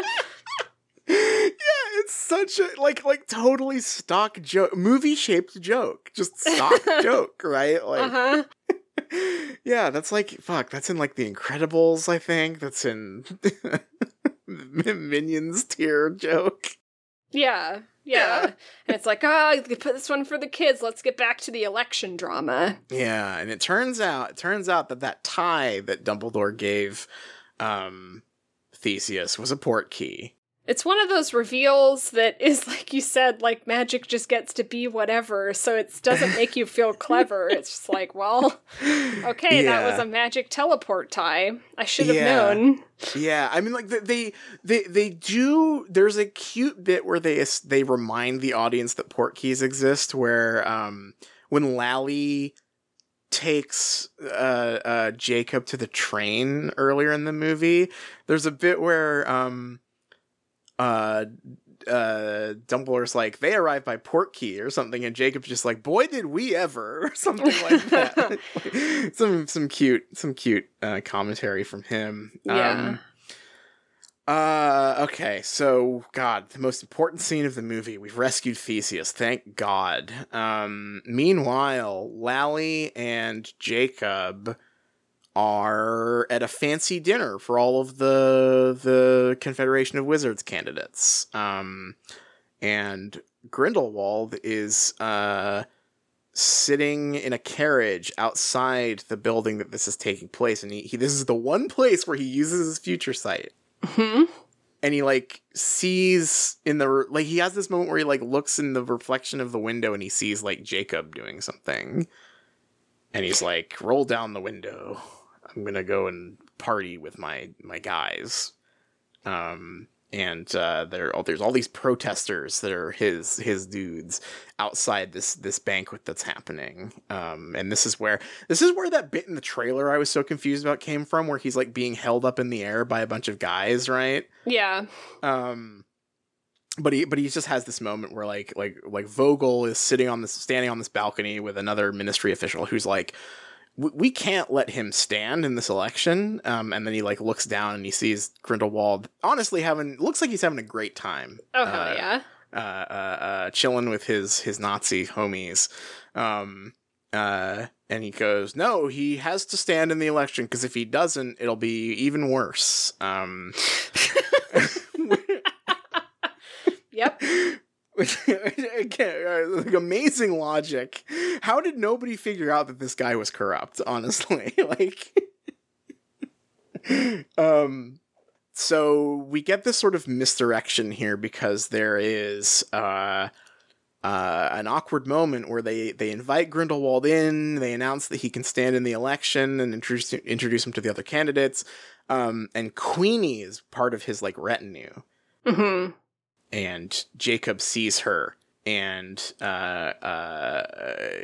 causes a little bit of a scene when he also sees the most evil waiter ever put in a movie deliver Santos a glass of wine that's poisoned, and he knocks it out of the waiter's hand, and then, like, starts running for Queenie.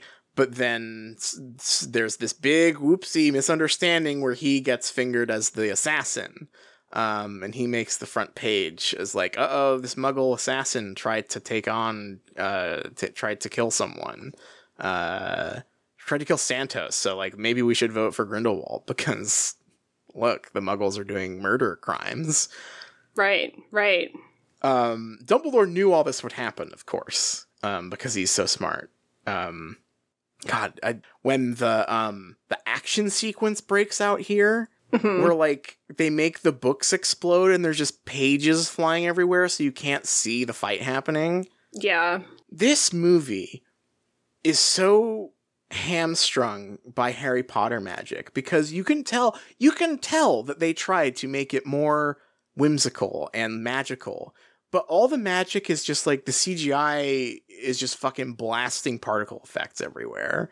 I said this earlier, that this movie just felt like a James Bond movie to me, except everyone is just, like, slipping on banana peels instead of just getting shot with a gun. And so my whole time watching this movie, I was just waiting for someone to take out an actual gun and shoot someone. That would be... Honestly, wouldn't that be so much more exciting in every action sequence in this movie? Yes. Like, so when they're chasing, the guards are, like, chasing Lally and Jacob because they think he's the assassin, and, like, Lally casts the spell that, like, makes all the paper in the room, like, flutter around, and, like they build, like, a bridge out of it so they can, like, climb over the table, and they're, like, blasting guys with the wands, and it's like... This is so sad because I think if I read this in a Harry Potter book, I'd be like, thank God, a, like, creative use for magic in an action sequence finally, right? Like, they're building, like, a path with paper and whatnot. But it's just, like, really bad CGI that's, like, not interesting to watch. And you're right. Like, I think I would rather just see, like, the guards whip out, like, an MP5 and start shooting at them, right? Like, yeah, I mean, it's like damned if you do, damned if you don't, right? Because we spent, like, it's the original Harry Potter, they sort of end up where wands are just guns and they're just shooting kill spells at each other. And that's miserable in a movie about, like, teenagers in a school doing, like, quirky magic. And now here we are in what I think is a movie probably for 30-year-old Harry Potter fans, or at least right, that's probably what they're trying to do. And it's a cast of adults doing, like, a movie-shaped James Bond film, and they're slipping on banana peels and, like, and, like, making paper fly everywhere. Like, oh, the crystal balls fell on the floor and they're rolling all around.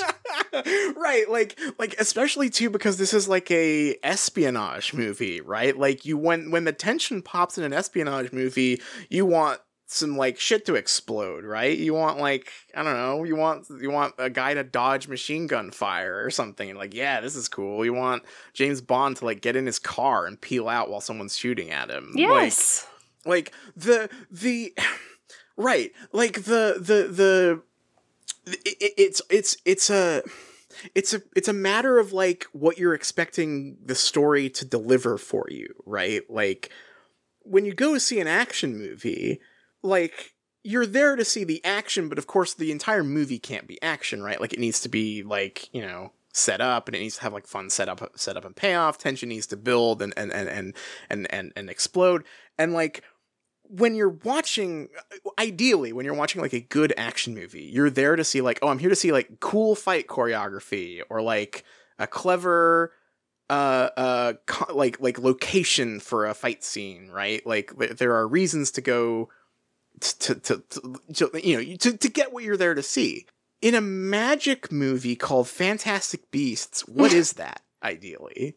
You know? Like, what's the thing that you're there to see And I think the movie kind of doesn't have an answer for that, unfortunately. Yep. Maybe making a Harry Potter movie with an ensemble cast full of adults doing a political drama was not it. Yeah. It's just like the thing it says on the box is Fantastic Beasts, but Lord knows we're being shown enough of those in this movie. Yeah, it's just not. When the action does happen in this, you're just like, someone like do a karate move or something, you know? Right.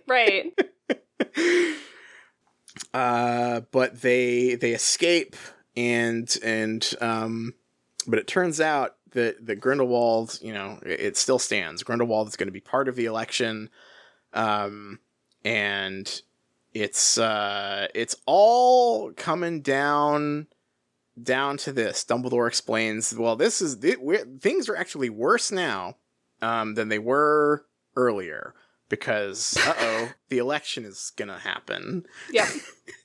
And that's me. Things are worse. An election is gonna happen. And then he explains, so check this out. The way the election works is actually that there's this place in Bhutan that we all go to, and we watch the Qilin choose who is purest of heart. And he says, this is actually really important, you guys. He's like looking directly at the camera, and he's like, this is always how the wizarding world has worked, actually.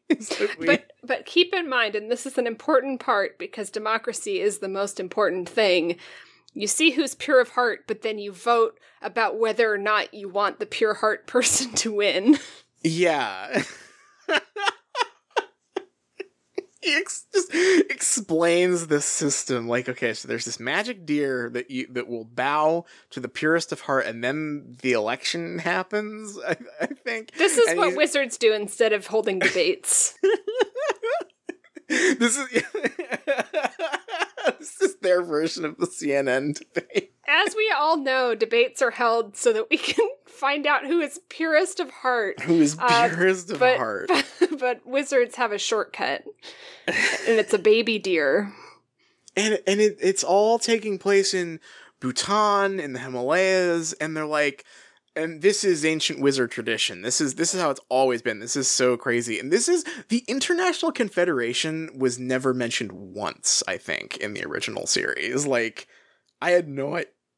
Like, is this like the Wizard UN? I'm not 100% sure. I guess at this stage, this is the Wizard League of Nations. Like, I don't know. Yes, I don't know what power they have exactly, because we've only ever seen the individual ministries. But he goes, but don't worry, the plan is still in motion. And then we see Bunty approaching a luggage store. And she has Newt's case, and she shows it to the man and is like, I need you to make me 6 copies of this, but you can't open it. And he goes, okay. Yep. Normal. Make me a copy of this object. I don't understand why it needed to be it's a branded suitcase, I think. Can you not go and buy 5 more of those? and like it's played as this comedy bit where like the movie knows this is a ridiculous like moment, because she is like really bad at explaining herself. Like she is so suspicious, right? Like she's like sweating and she's like stammering, and she's like holding the case down so he can't open it. And she's like, I need 6 copies of this. You can't open it. And the inside doesn't matter. And I need them in 24 hours. And he like, it's a joke when he's just like, okay, but also this is your serious espionage movie, and you're having a joke about how bad one of you is at being a spy. But we just go with it, I guess. Yep, it's fine. It's fine. We love Bunty, a beloved character.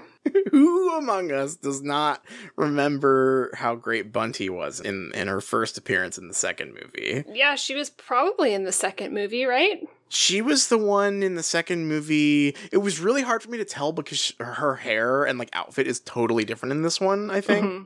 But she's the one who got like insanely horny for Newt in his apartment. Yeah. Because it was when he was coming out of the swimming pool with like the Kelpie, right? And he's like naked and she's like, "Ooh, let me dry you off." And he's like completely oblivious. The character we all love. So then, God, what does fucking happen then? Oh, we see Grindelwald taking the dead Chelan and doing a dark ritual with it. This is my favorite. I love, because he has like this sort of speech where he's like, see, this is why we deserve to rule, because we can do this shit. And then he just like puts the deer in some water and brings it back to life. Yeah, he like takes this dead animal that he killed and like puts it in the water, and like there's this like really like graphic shot from like under the water where like the blood flows out into it, right? And he starts like chanting, and then he like he has this like zombie deer. He's also fully clothed, just stepping into a swimming pool too, which is a really weird choice, I feel. But then he has this zombie deer, and then Credence comes in and is like, hey, sorry, I forgot, I kind of didn't kill Dumbledore, actually. I kind of fucked that up. Yeah. And Grindelwald is very unhappy with him. And he's like, well, so you fucked up the deer thing because there were two, and you told me there was only one, and now you have not killed Dumbledore, so lucky for you, the Nazi party operates on a 3-strike system, so I am just putting you on a pip. So I'm gonna just sploosh you with some water right now. But next time you're really in trouble. We are making you sign this performance improvement plan. You have to get better at doing Nazi stuff. You are really shitty at being my Nazi assistant, actually. God, I wanted Mads to be good in this movie, and I'm going to blame the movie entirely because I know that Mads can do that thing of being really menacing, and I don't think that he even needs it to be well written to just do the Mads thing, but I just don't think they even let him. Like, it's all so wooden and boring. Yeah. It doesn't help that his like dramatic menacing scene here is like he's dripping wet because he's been standing in a swimming pool, so he already looks really silly and like bedraggled. Yeah. But he also like does the Vampire Diaries like super speed whoosh over to Credence before he says all this, and so you're just sort of reeling from that. And also I feel like it's really hard to make we're on a 3-strike system threatening, right? Like, it just honestly makes Grindelwald look a little incompetent, right? Like, yeah, and for how much the Credence story doesn't matter at all, it just seems like he's wasting his time. Yeah, like imagine you're like you're rising the ranks of the evil organization, and you have like everyone joins the evil guy's crew because he's like the most ruthless, efficient badass ever. You don't fuck with the boss, right? Like, this is speaking of action movies and stuff, this is the guy that you need to have like kill 1 or 2 guys to prove a point throughout the movie, right? That are on his side. He needs to like shoot the guy who failed or whatever, and then like, scare all the other guys into shaping up, right? But here he's like, well, you're 2 for 2 on fucking up, but I'm going to give you one more insanely important job. I hope you don't screw this one up.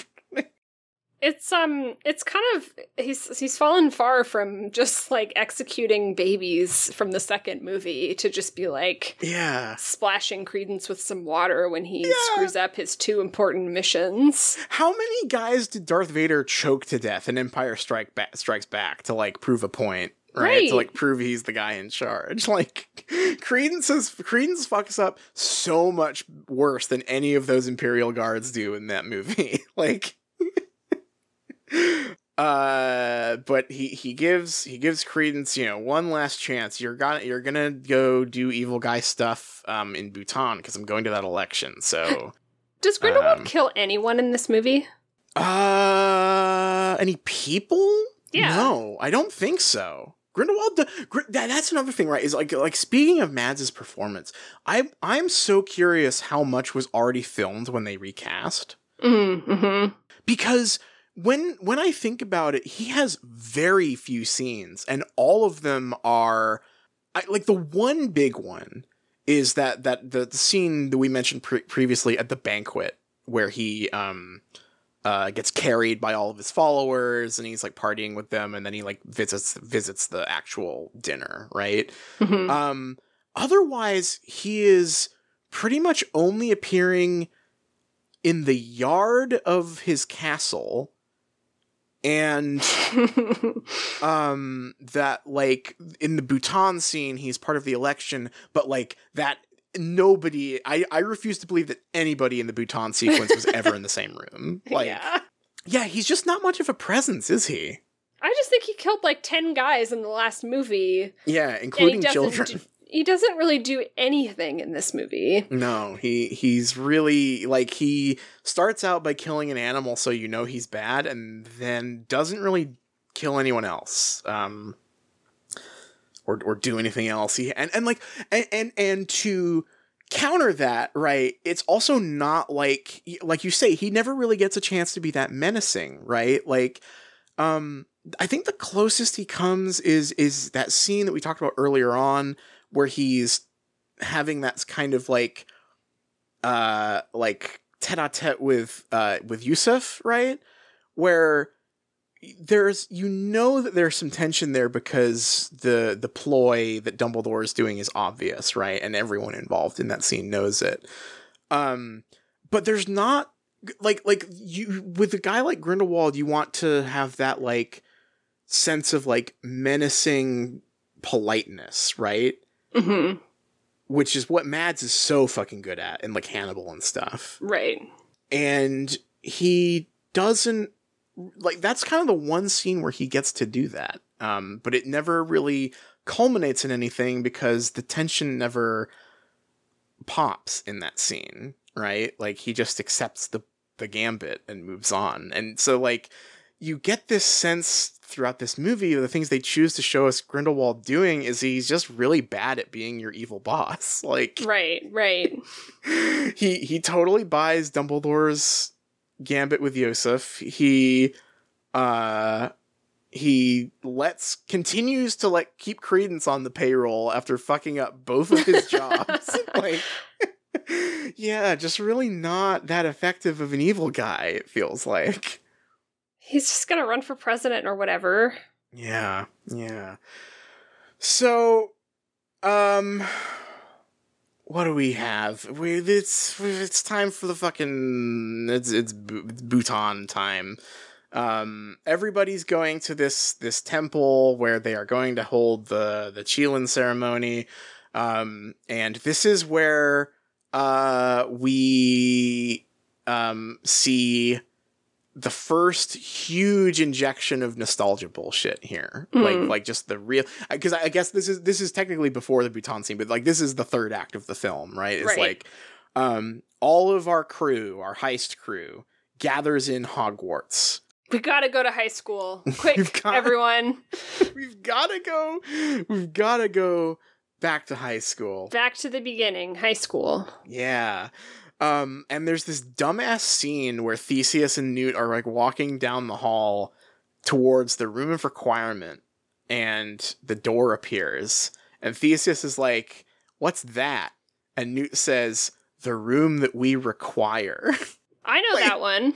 Like, what the fuck? Doesn't even say what it's at. I guess they had a different name for it.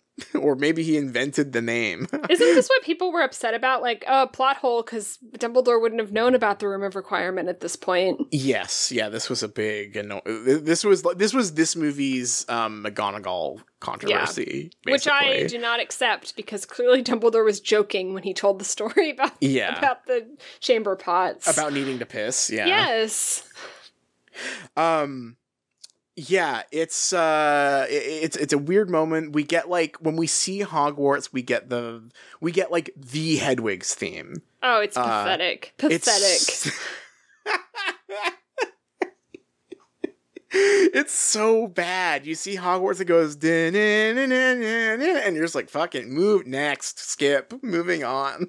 Even if that works on you, how is the takeaway not like, oh, I wish I was watching this movie instead? Right. Like, honestly, that was a little bit of how I felt. We get this scene of Jacob, like, hanging out with the students, like, and it's adorable. And Jacob at some point is like, says something like, oh, they got a bunch of little wizards here. And I'm like, yeah, they do. Yeah. They do. I remember that story about the little wizard school. There is an earlier scene in Hogwarts with Jacob in Hogwarts that I did think was like genuinely pretty fun. But again, just speaks to what you were saying earlier about how Jacob should have been the main character, right? Right. Because there's that really funny moment where he's like sitting at the table at breakfast or whatever, and he's like, oh yeah, my wand, it's actually like incredibly rare and super powerful. You can't touch it. And he's like bragging to like these like 12-year-olds. Yeah, and there's that thing where he gets like cockroach clusters from the Slytherins and doesn't realize what they are until Newt says, and it like cuts to the Slytherin, like the little Slytherin kids going like, heh, we got him. Yeah, like that part of the Hogwarts thing is actually, I think, pretty good, right? But again, it's because it doesn't center around Hogwarts, it's because it centers around Jacob, who would find Hogwarts like fascinating, right? Like we get to see a character react to Hogwarts, which I feel like is different than us being shown Hogwarts and like told by the movie to react. You know what I mean? Definitely. Yeah. Maybe a better audience proxy in Jacob than than this other thing. Yeah, but it turns out there's a port key in the room of requirement, and Dumbledore's like, okay, so we're going to Bhutan, we have 6 of Newt's cases, and we're gonna play, one of them is real, but the others are fake, and we're gonna try and bamboozle everyone. And again, another great Jacob moment here, where he's like, oh, it's like 3-card money, and everyone looks at him like, what? What the fuck are you talking about? This is like the purest Jude Law moment where he looks at Jacob and is like, what? 3-card what? It's very funny. Jude Law. So like Mads Mikkelsen, the god, all power to him. I respect that he just fully phoned it the fuck in this movie. Get that paycheck. Secure the bag. Jude acting his fucking ass off in this movie, I've got to say. Yeah. Like, no reason to. The material he's been given is terrible, but he's really, really selling it.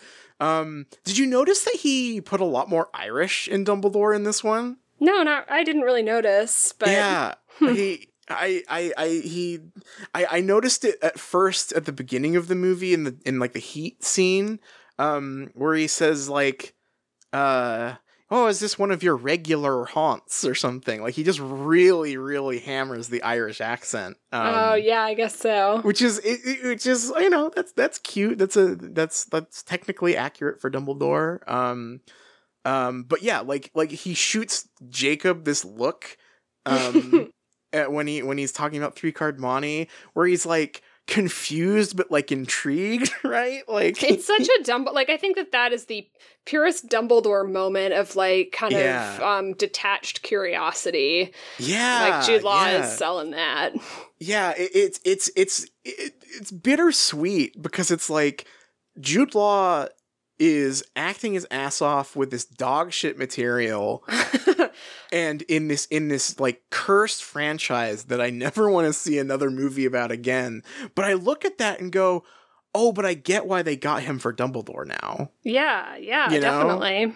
In the first movie, I had no idea. Like just really didn't sell it. I didn't like him in the second movie at all. But like here, I don't know what changed. Maybe like or what's different about his approach or the writing. But like I really did have a moment just like oh, I kind of like him as Dumbledore now, but it like doesn't matter because this movie sucks and I don't want anything to do with this franchise. Right. Yeah.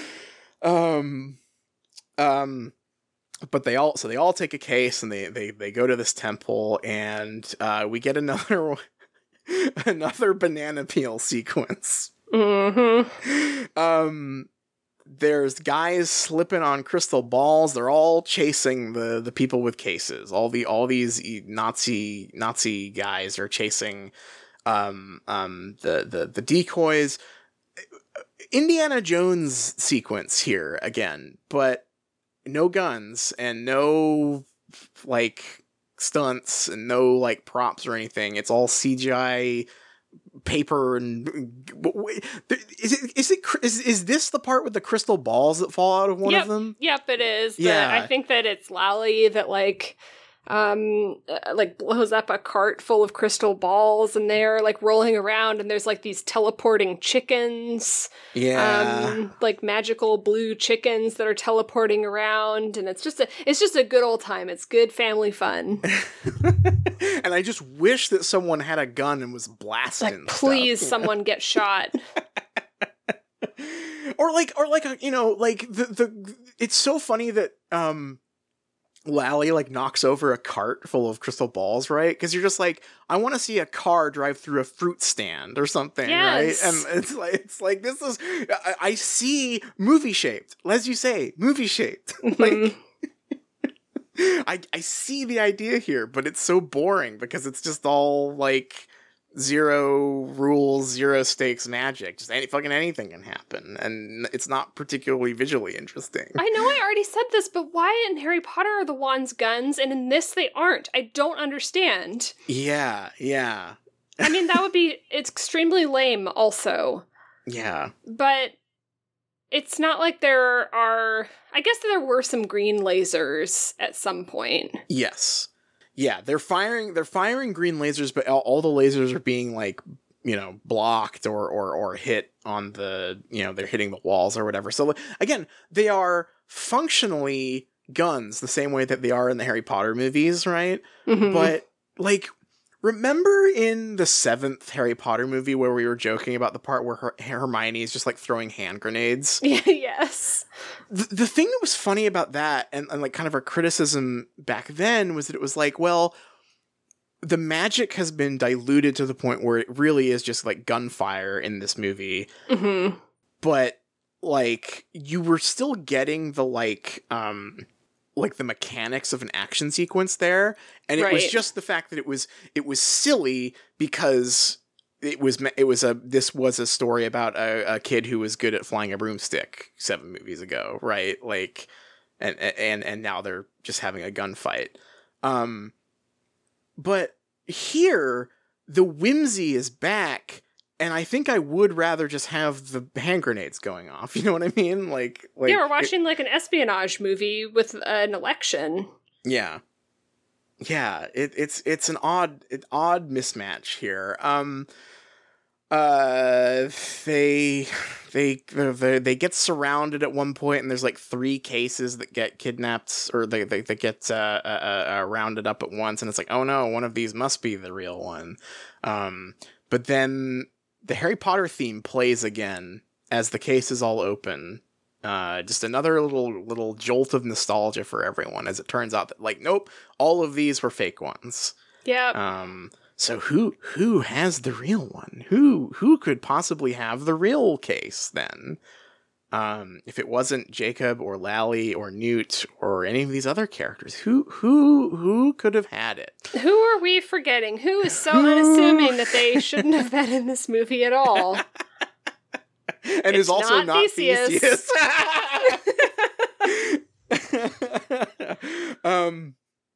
So at the top of the temple, Lou, Santos, and Grindelwald are all standing, waiting for the chillin' ceremony to start.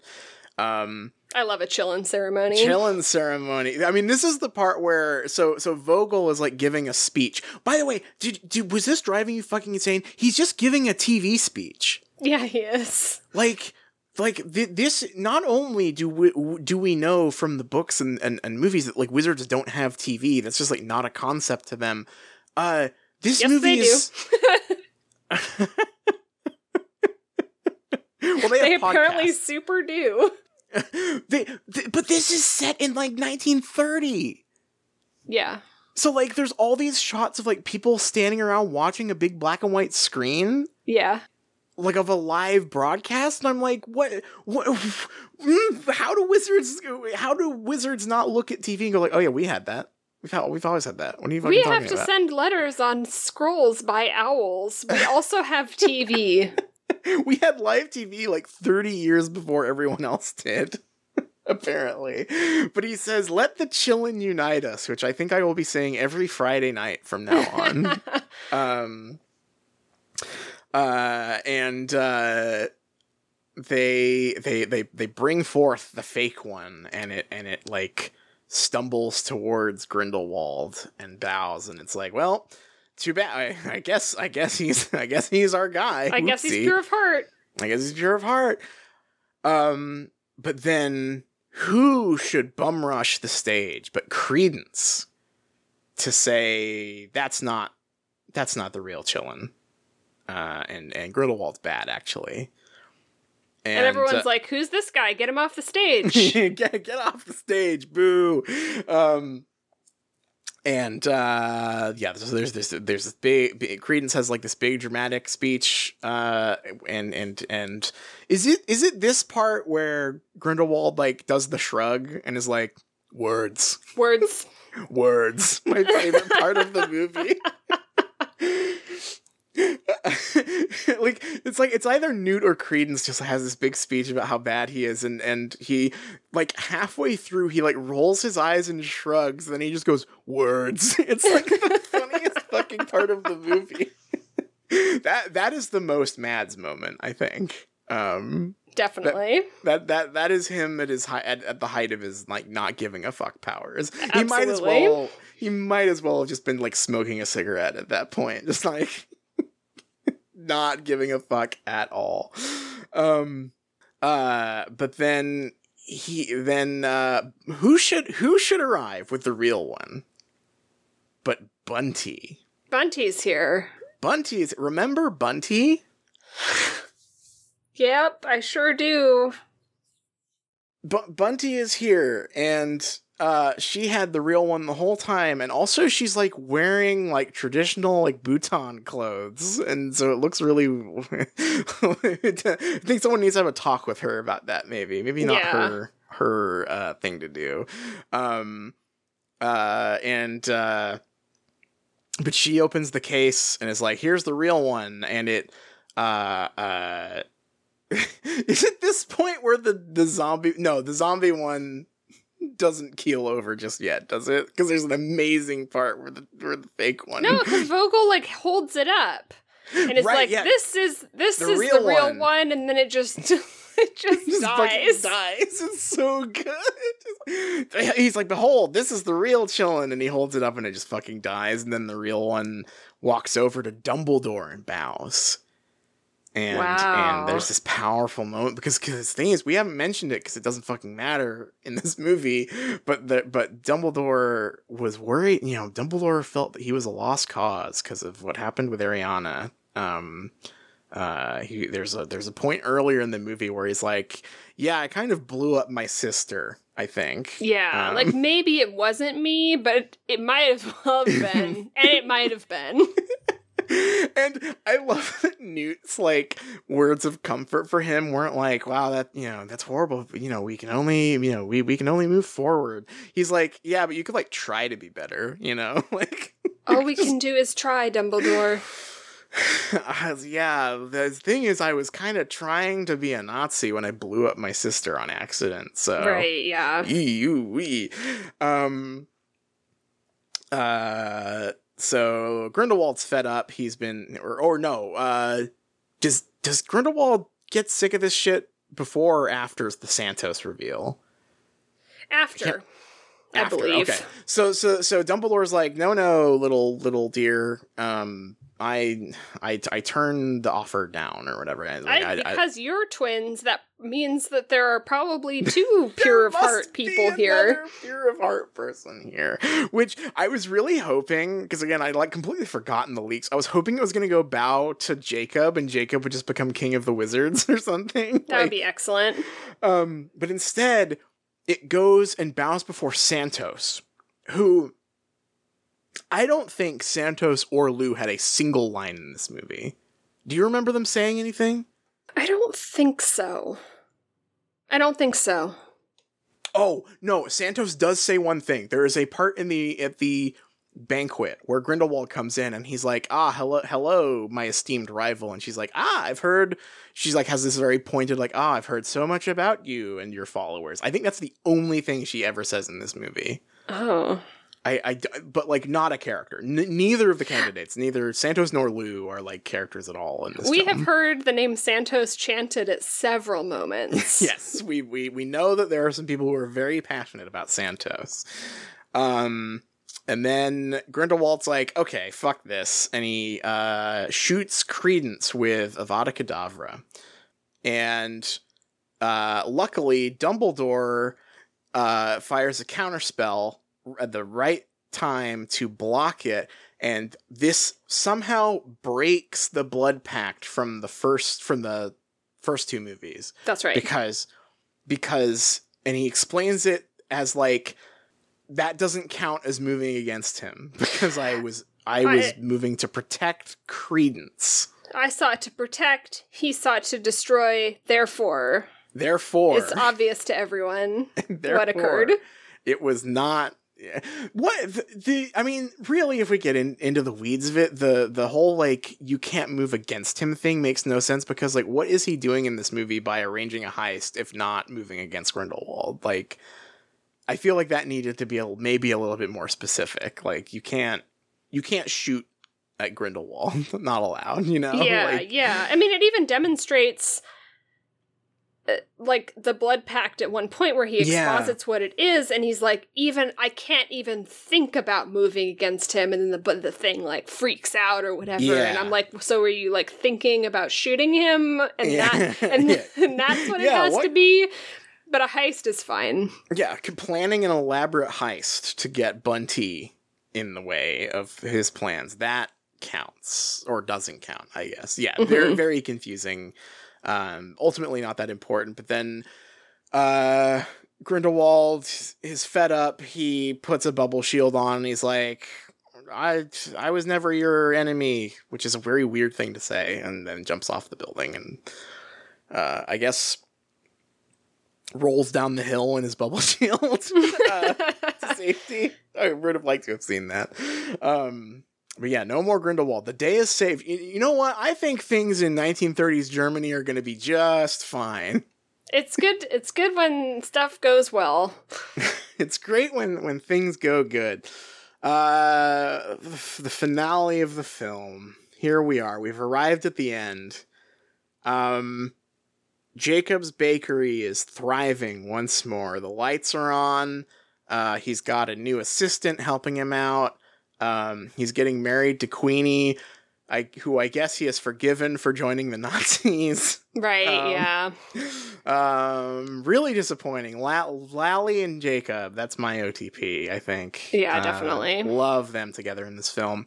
But there's a real sense that this is the end of the series in this moment. 100%. Because Queenie and him are getting married, Newt goes outside, and Tina's there. And Tina! She's here! Tina stands rejoice. Yeah, what is it that she says to him that's like... She I don't know, she has like some platitudes about how they're gonna live together forever or whatever. Like it's very whatever. Yeah, feels very finite, right? Like this is the last time we're seeing these characters. Theseus shows up with Lally on his arm. Boo. Bullshit. It doesn't, who cares about Theseus? But the really important part of the ending here is that, so everyone's going to the wedding. Newt notices someone sitting on the bench again across from Jacob's place, and it's Dumbledore, and they go and have a little chat where they talk about how their adventure was crazy. Newt would do it again in a heartbeat because he's so cool. And then they sort of talk about what's next, and like what did we do? What did we accomplish? And Dumbledore says, It's funny how historic days feel ordinary while you're living them. And then Newt says, perhaps that's what happens when the world gets things right. What the fuck? I don't think you could be more tone deaf if you tried. Yeah, it's shocking, right? Like, also, what a double whammy of having that being the note that your franchise ends on at the onset of World War II for the characters, and also a movie released during COVID and everything fucking else. Like, just this like bizarre story about how you just need the right person at the top of the system, even though this movie clearly just shows the system being as corrupt as possible all the way through, and then ending it on, living through historic days, you know, I don't really feel all that involved. Maybe that's a good thing. Like, what the fuck? Oh, this is exactly what this franchise deserved. Yeah, like, this is up there. This, to me, feels as nuts as Deathly Hallows ending with Harry wondering if his slave will make him a sandwich, you know? Yeah, definitely.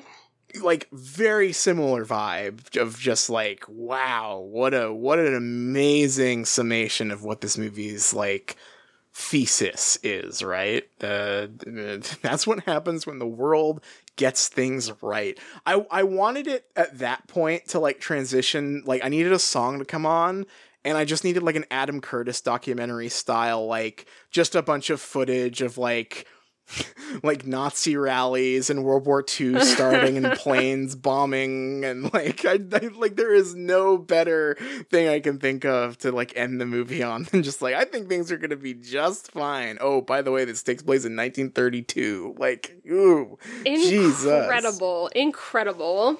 And then Dumbledore, like, gets up and walks into the CGI New York skyline. Just like, this is over. This franchise is done. Oh, definitely. I would be shocked if there was another movie. There's no fucking way. Yeah. I mean, like, fucking Harry Potter will shamble on, but yeah. Fantastic Beasts is donezo. This is the end. Oh, God. What a fucking movie, huh? Like, different, you know, different than the other two. Yeah, I mean, honestly, until we went back through it again, I didn't realize how threadbare it was, because it's so movie-shaped. Yeah. But wow, going scene to scene, I'm just like, this was so... there wasn't much going on. No, it suffers in kind of the inverse way that the second movie does, I think, where the second movie had so many characters that all had a novel's worth of plot relevance, right? Like, not a good movie by any means, but, like, you could see how a novel writer could have written that movie on accident, you know? Yeah. This movie, you can tell that a screenwriter went through and touched it up, right? But it is a screenwriter working with someone who has a novel's worth of ideas. But because the, like, most efficient thing to do is to just cut, right? In that situation, like, well, we don't need these characters to just say all of their backstory very quickly. You're not left with much, you know what I mean? Right, yeah. Like, the Theseus stuff doesn't matter. The, like, Credence stuff ends up mattering a lot less than it like probably should have, because he is a character who is tied to his appearance in the second movie and has really nowhere to go. You've got Newt, who got what he wanted in the last movie and is just sort of a non-character. It's just like it's a screenwriter being handed a novelist's bad ideas, right? And having to, like, finish them. Weird game of exquisite corpse, kind of, is what it feels like. Oh, definitely. This is maybe, like, the most pathetic political story I've ever seen. It's so funny that this is the movie where it's established that the Wizarding World has this big ceremony where they ask a creature who should rule the planet, and it's pro that. It's pro the metaphor for democracy. It's good as long as a villain doesn't use necromancy to bring a bad baby deer to bow to him instead of the real baby deer that will bow to the person pure of heart, and then we can vote based on that. It's wild that, like, you could take these exact same elements and basically change nothing and have, like, a devastatingly cynical critique of liberal democracy, right? Like, you would not need to change much. Yeah, which is why it's so weird to hear Vogel give that speech and be like, and say, like, oh, well, we have to let them vote, otherwise they won't shut up about it. But then when we get down to it, I mean, like, so we have a bunch of fascists in the audience at the big election. The big election that everyone can just kind of walk into, by the way. And then they're, like, cheering for Grindelwald and all this stuff. And then they bring a deer out. And by all intents and purposes, it looks legitimate. It's announced that it's legitimate. And then some guy shows up to be like, okay, no, that's the wrong one. Here's the good one. And then that just works. Like, all the fascists are like, well, okay, fair is fair then. We'll vote for the pure of heart person. Right. Yeah, the insanely naive movie to think that, like, those fascists who were there to see the real election wouldn't have just started, like, I don't know, beating people up, right? Like, what? Like, if that happened, right? Like, you think they were just gonna be like, oh, damn, I guess we can't vote for the fascist guy. Like, what? Come on. Like, that's not... the deer didn't bow to him. Oh, well, the deer did bow to him, but it was the wrong deer. It's actually the wrong deer. No, yeah, I know, it's crazy. Actually, I'm not a Nazi anymore. It was the wrong deer. It was the wrong deer. Oh, how do I know that? Oh, that weird guy showed up on the stage. And he told us all. And then the deer died. So that was weird. Movie about how the system was literally microseconds away from installing Hitler, and comes down on the side of, and actually the system works and is good as long as that doesn't happen, which again becomes doubly insane when you remember this is a movie set in 1932 in Germany. I can't think of anyone else who was legally elected who might have then, I don't know, gone on to become Adolf Hitler. Yeah, I can't think of anyone. Oh, Jesus Christ. Tasteless. And, like, I will say, I remember the last movie just made me angry at this stage, right? Like, like the you know, I am not someone who, like, you know, watches a movie and hopes that it, like, delivers my politics to me. But if the movie is telling me that it is a, you know, a political metaphor, I am going to judge it by those standards, right? And then the second one really pissed me off. The third one, I just can't help but laugh, right? Like, it's just, it's so absurd. The movie is about how the elected official prior to Grindelwald was completely corrupt and enabled him and nearly installed the fascist to power. And, you know, but really the deer system is good, ultimately. Like, what even is there to say to that? Like, I feel like, because I feel sort of similarly, the second movie made me mad, and this one does not make me mad. And I feel like the second movie really showcased J.K. Rowling's, like, very bad politics that make me mad, and this movie showcased her extremely naive, childlike understanding of politics in a way that makes me just go, like, whatever. Yeah, this is an incredibly naive movie. And, like, the second one was as well, I think, but it was so much more confident, I guess, that it had something interesting to say, and it's like a story about how Dumbledore was the good guy because he knew that, you know, they couldn't fight the fascist guys. There was, like, a smugness to that movie that this one doesn't have. Like, this one is so much more, I I guess like earnest in tone, not, I don't think it's earnest, but it is a much more like bright and positive film, right? Like it's very hopeful. And so I guess I just can't, it's a different kind of political naivete, I guess, right? Of just like, this is just another really good entry in the canon of like, J.K. Rowling is fascinated.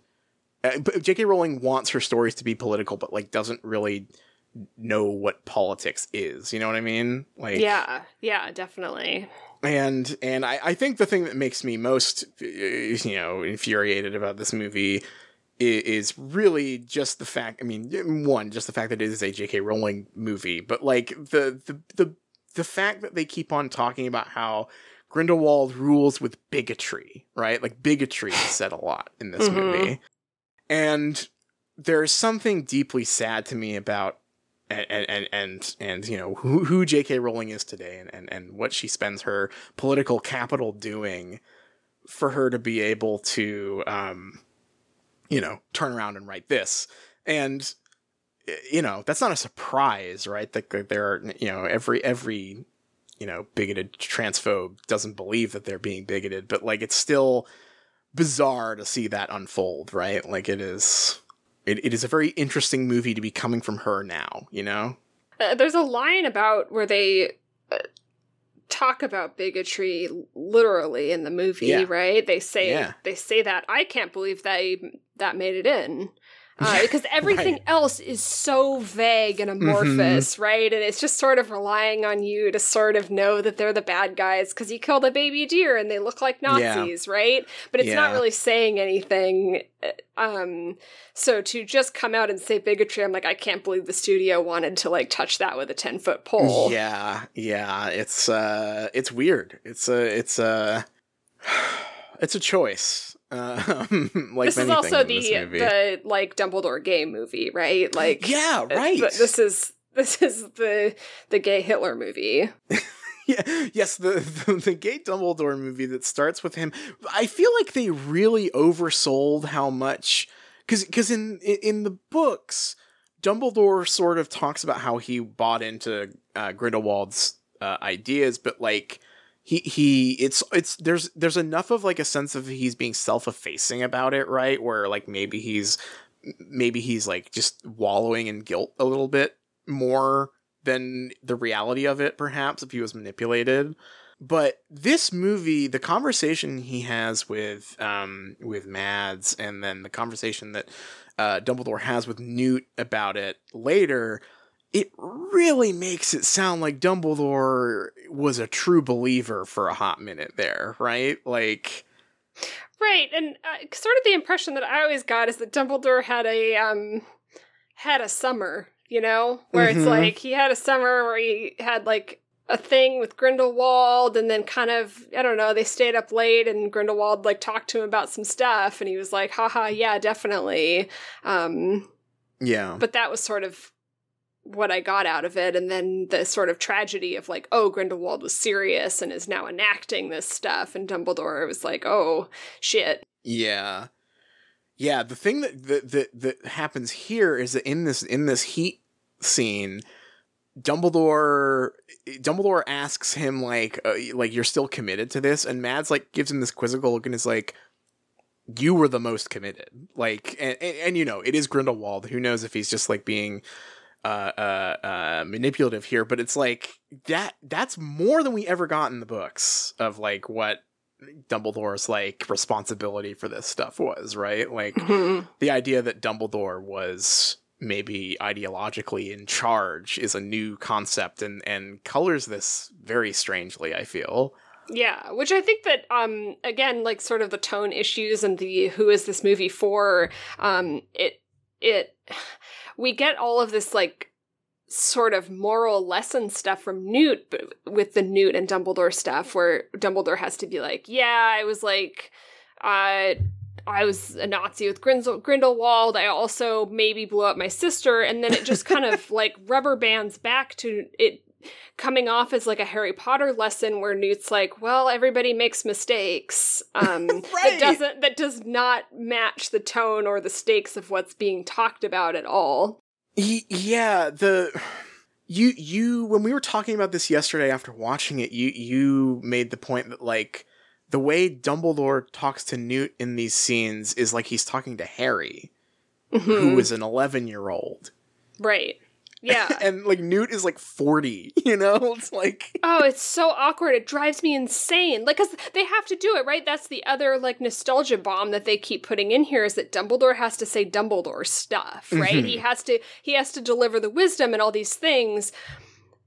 But in the original movie, he's like a 150-year-old man talking to a 12-year-old, where you might have some nuggets of wisdom to pass along. And in this one, it's Jude Law, like, telling Jacob Kowalski, the other grown man, like, oh, you have a full heart, and, like, delivering this, like, lesson or wisdom. And I don't know why Jacob's not like, what the fuck are you talking about, dude? There's one good thing that comes from that, and it's Dumbledore tells Jacob that he has a full heart. You know, he is so good. And later on, Jacob runs into Queenie in the Bhutan chase sequence, and he's like, you know, she's like, oh, I was a Nazi, you can't, you know, it's over, and which she's right. Yes. First of all.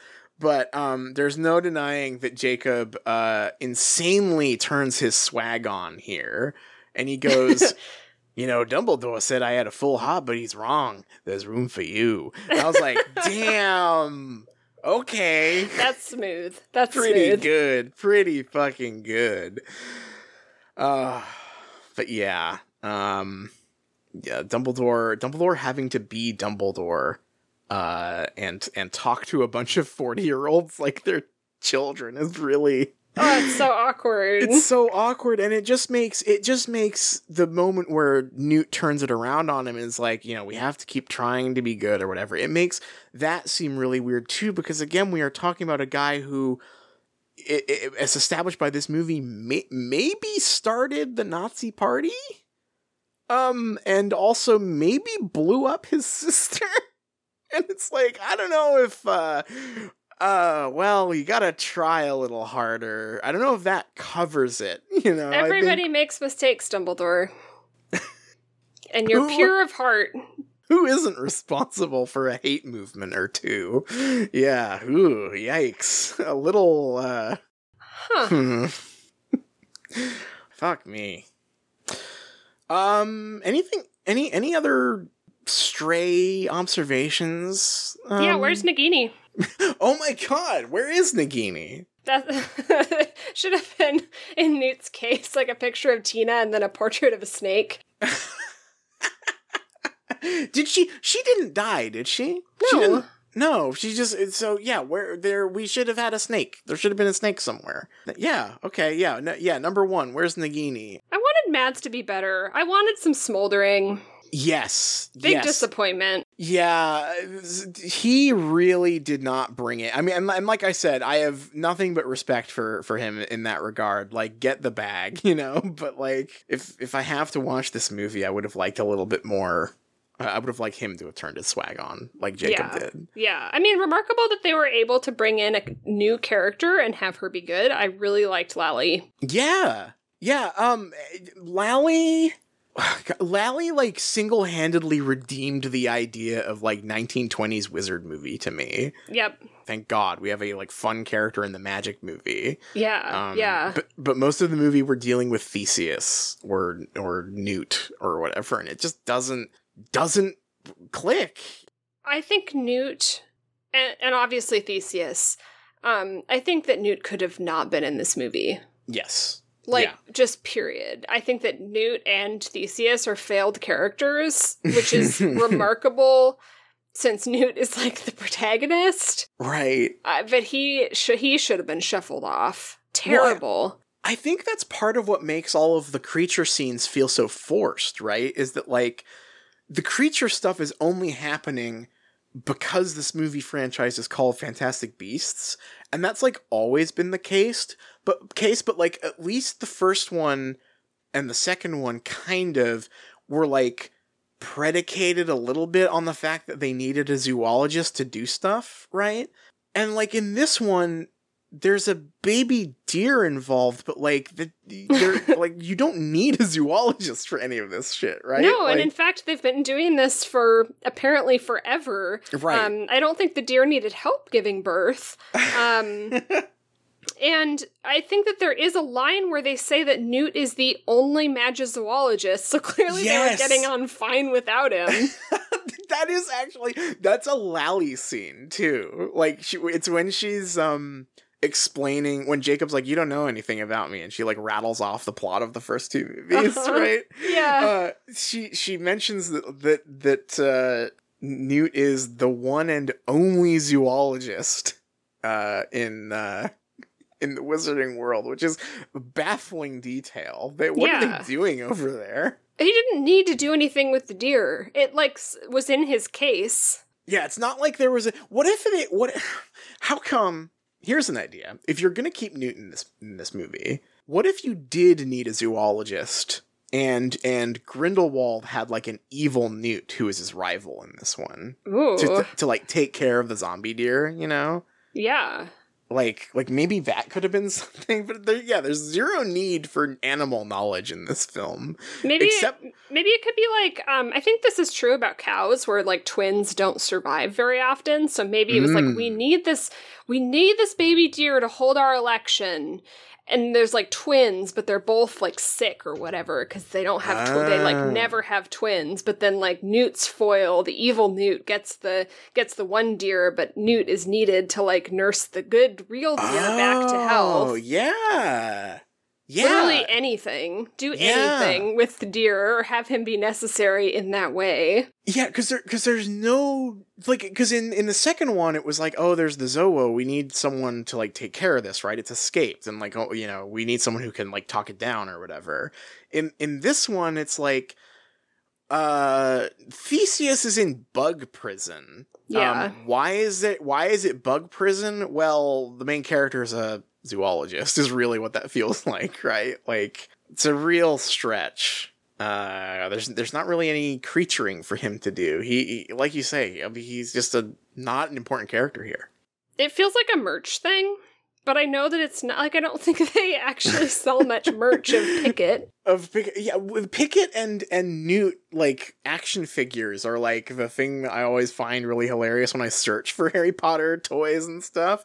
But I don't know how well those sell. I mean, I guess they must sell something, right? Otherwise they wouldn't keep making them. But, like, who...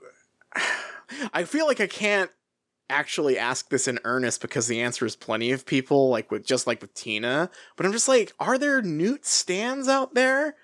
Like, are there people whose favorite character is Newt? It just doesn't seem... I think Hot Topic sells a Newt coat. Oh, that's right. Yeah, you can get his blue trench coat. Yeah. His iconic look. Yeah. Weird stuff. Just, yeah, no. Jacob makes so much more sense. Newt, regardless of even the zoology stuff, Newt's character arc, like, concluded in the second movie. Like, he resolved the conflict with Tina. And that's kind of been his driving force in both of these movies, right? Like, he's kind of in love with Tina, but he's too awkward to say it. And then there was a misunderstanding in both movies about him being promised to someone else, and turns out he wasn't, and it's all okay. And like, without her, that shot of her in the case is so weird. Like, such a bizarre thing to do. She's just like smiling at him and waving, and it's like, it felt very strange. I don't know why they made this movie. Do you get the sense that, like through all the weirdness of this movie, there's just like a sense of obligation? Yeah, it felt like they were held at gunpoint to make this movie. And it's like, oh, what do we do with... Oh, we could put a picture of Tina in the case and take him to Hogwarts or whatever. It felt like... I expected a movie that was going to feel like the last attempt, you know? Like, can we turn the ship around? Can we make this good? And I know that they tried to make a good movie, right? They didn't sit down and try to make a bad movie, but it felt more like, we have to make this movie and then we're done. Yeah.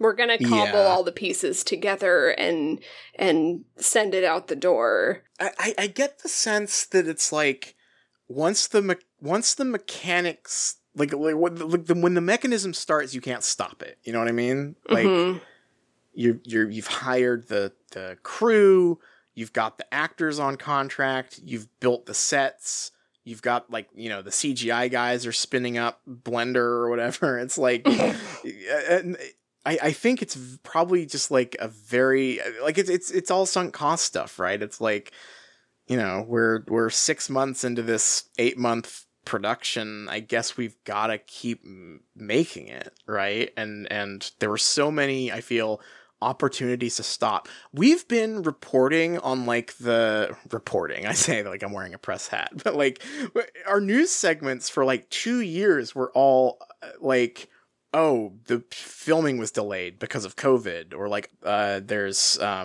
like filming schedule issues because this other actor's contract bumped up against the movie. And it's just like all these opportunities to stop that they just said like, no, we've got to finish this thing. And the final product, I think, really reflects that. Yeah, it just has no life. Yeah, there's no energy in this movie, and like that makes it really interesting because you can tell that they tried to make it better, and more specifically, you can tell that it's trying to be different, right? Like the tone is all over the place, but it is anything but the last movie. You know, like it is more movie shaped in structure, but it's just not enough, you know? There's nothing worth seeing here, really, other than, like, forensics-wise, you know what I mean? Oh, definitely. I mean, I'm so curious about how the actual writing went, and we'll never know, which makes me so sad, because because I really think, I'm just like, they were stuck with J.K. Rowling's plotting for this, and that is just, like, the poison in here, because it's so, because she can't write a screenplay. No. You know what I remembered recently is her giant binders that she said were the other movies in that like documentary we watched about the first one. Oh yeah. And I wonder how much of those, like, how much of the idea for whatever the original plan for this movie was made it into this one, because I mean, like, this is a like Corbyn and Trump movie. Yeah. Which obviously wouldn't have been the case when she was writing the series ideas originally, and I wonder how many of those ideas were seeded then, or whether she just scrapped all of that and just wrote this like really basic political screed, you know, like what? But it doesn't even read like a screed, though. That's true, yeah. It's because Crimes of Grindelwald does. This one doesn't. I mean, like, this one, it is a very simple political story for children that is weirdly convoluted in a way that children would not like. This is probably closer to the, what's that stupid children's book she wrote recently? The poop sock, what was it called? I don't remember what it's called. What was J.K. Rowling's shitty book called? J.K. Rowling books. That's not going to be a very helpful. The Christmas Pig. The Christmas Pig. The Ichabod. There's the Ichabod, yes. The Ichabod. This is probably closer to the Ichabod, I think, than Crimes of Grindelwald, right? Like, yeah, because that was also a very simplistic, like political moralizing tale, right? Mm-hmm. Yeah. It's weird. All of the nastiness is gone. I think that's the main thing. They scrubbed the nastiness out. Yeah, I imagine that Steve Klove's job was to go in after like whatever screenplay that she sent. It was his job to go in with like some Lysol and a wire sponge and just like scrub all of the nasty shit out. Scrub the nasty shit out, resculpt it into movie shaped, and put some damn beasts in there. Yeah, I think that's probably, if I had to guess, you know, and like you say, unfortunately, because they've done zero marketing for behind the scenes stuff in this movie for obvious reasons, we will never know.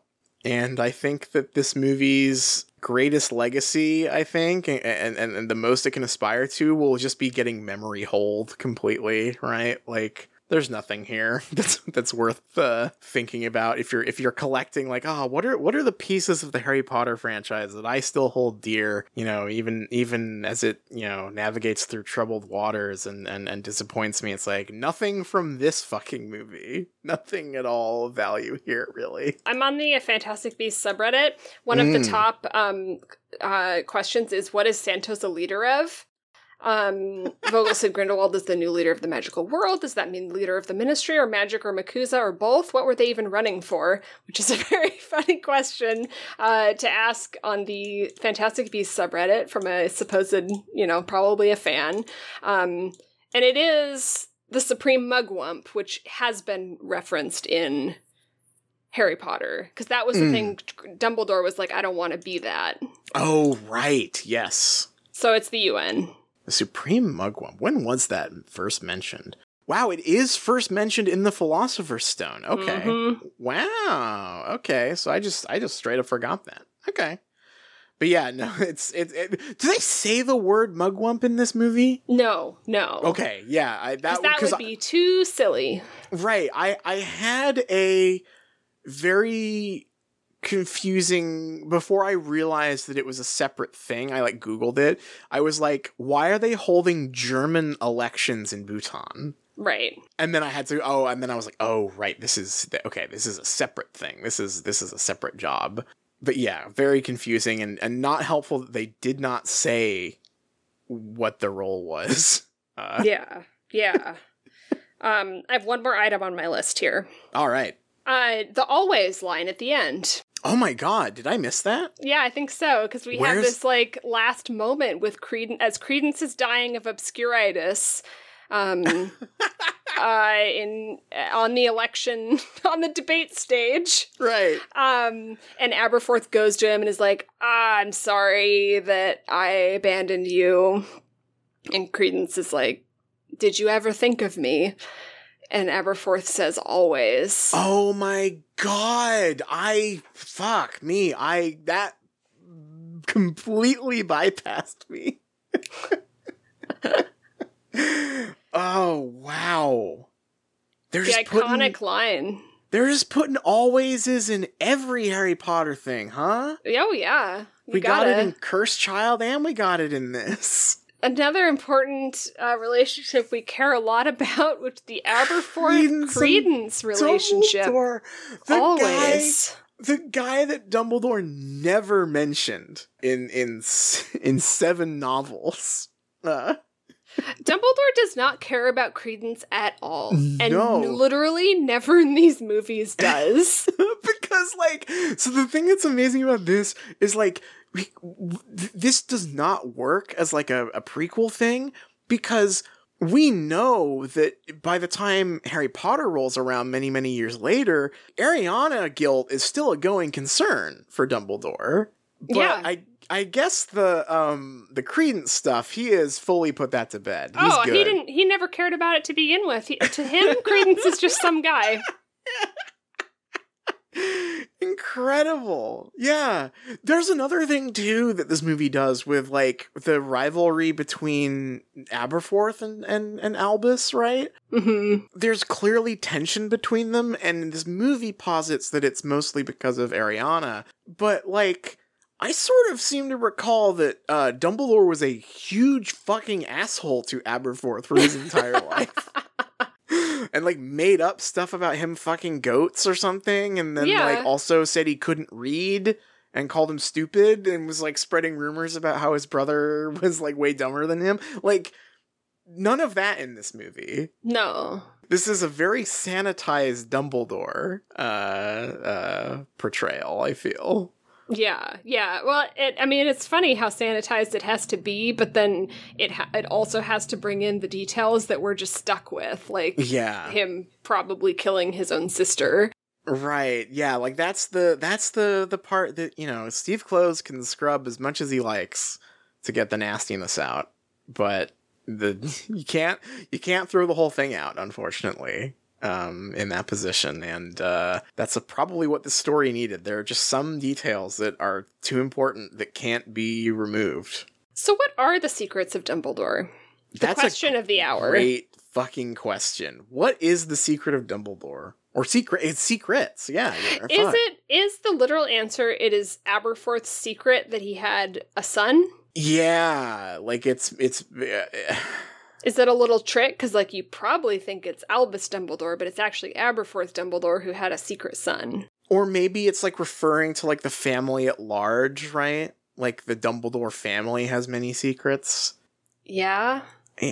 Yeah, it's really, there's really no great answer, because the closest thing to a secret he has in this movie is the heist. But it's not called, like, Dumbledore's 11, right? You know? Those Dumbledore's heist.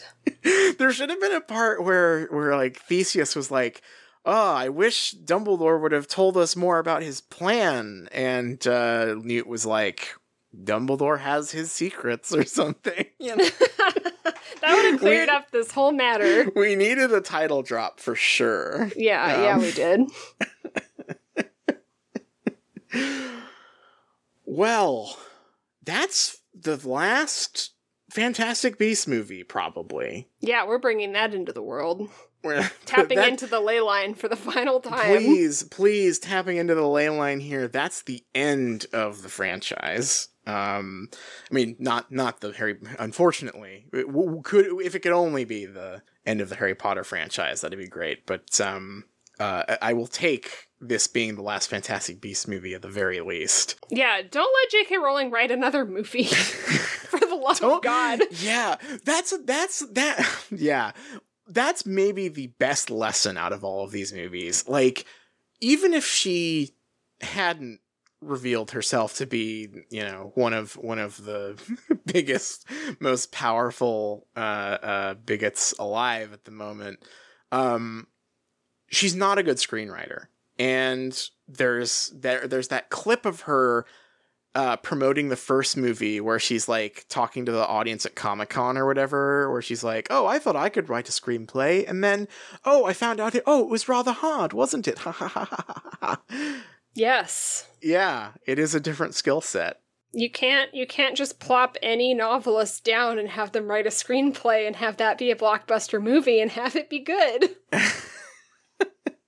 This was the gamble WB made on J.K. Rowling. It's like, well, of course, let her write the movie. That's going to be Fantastic Beasts.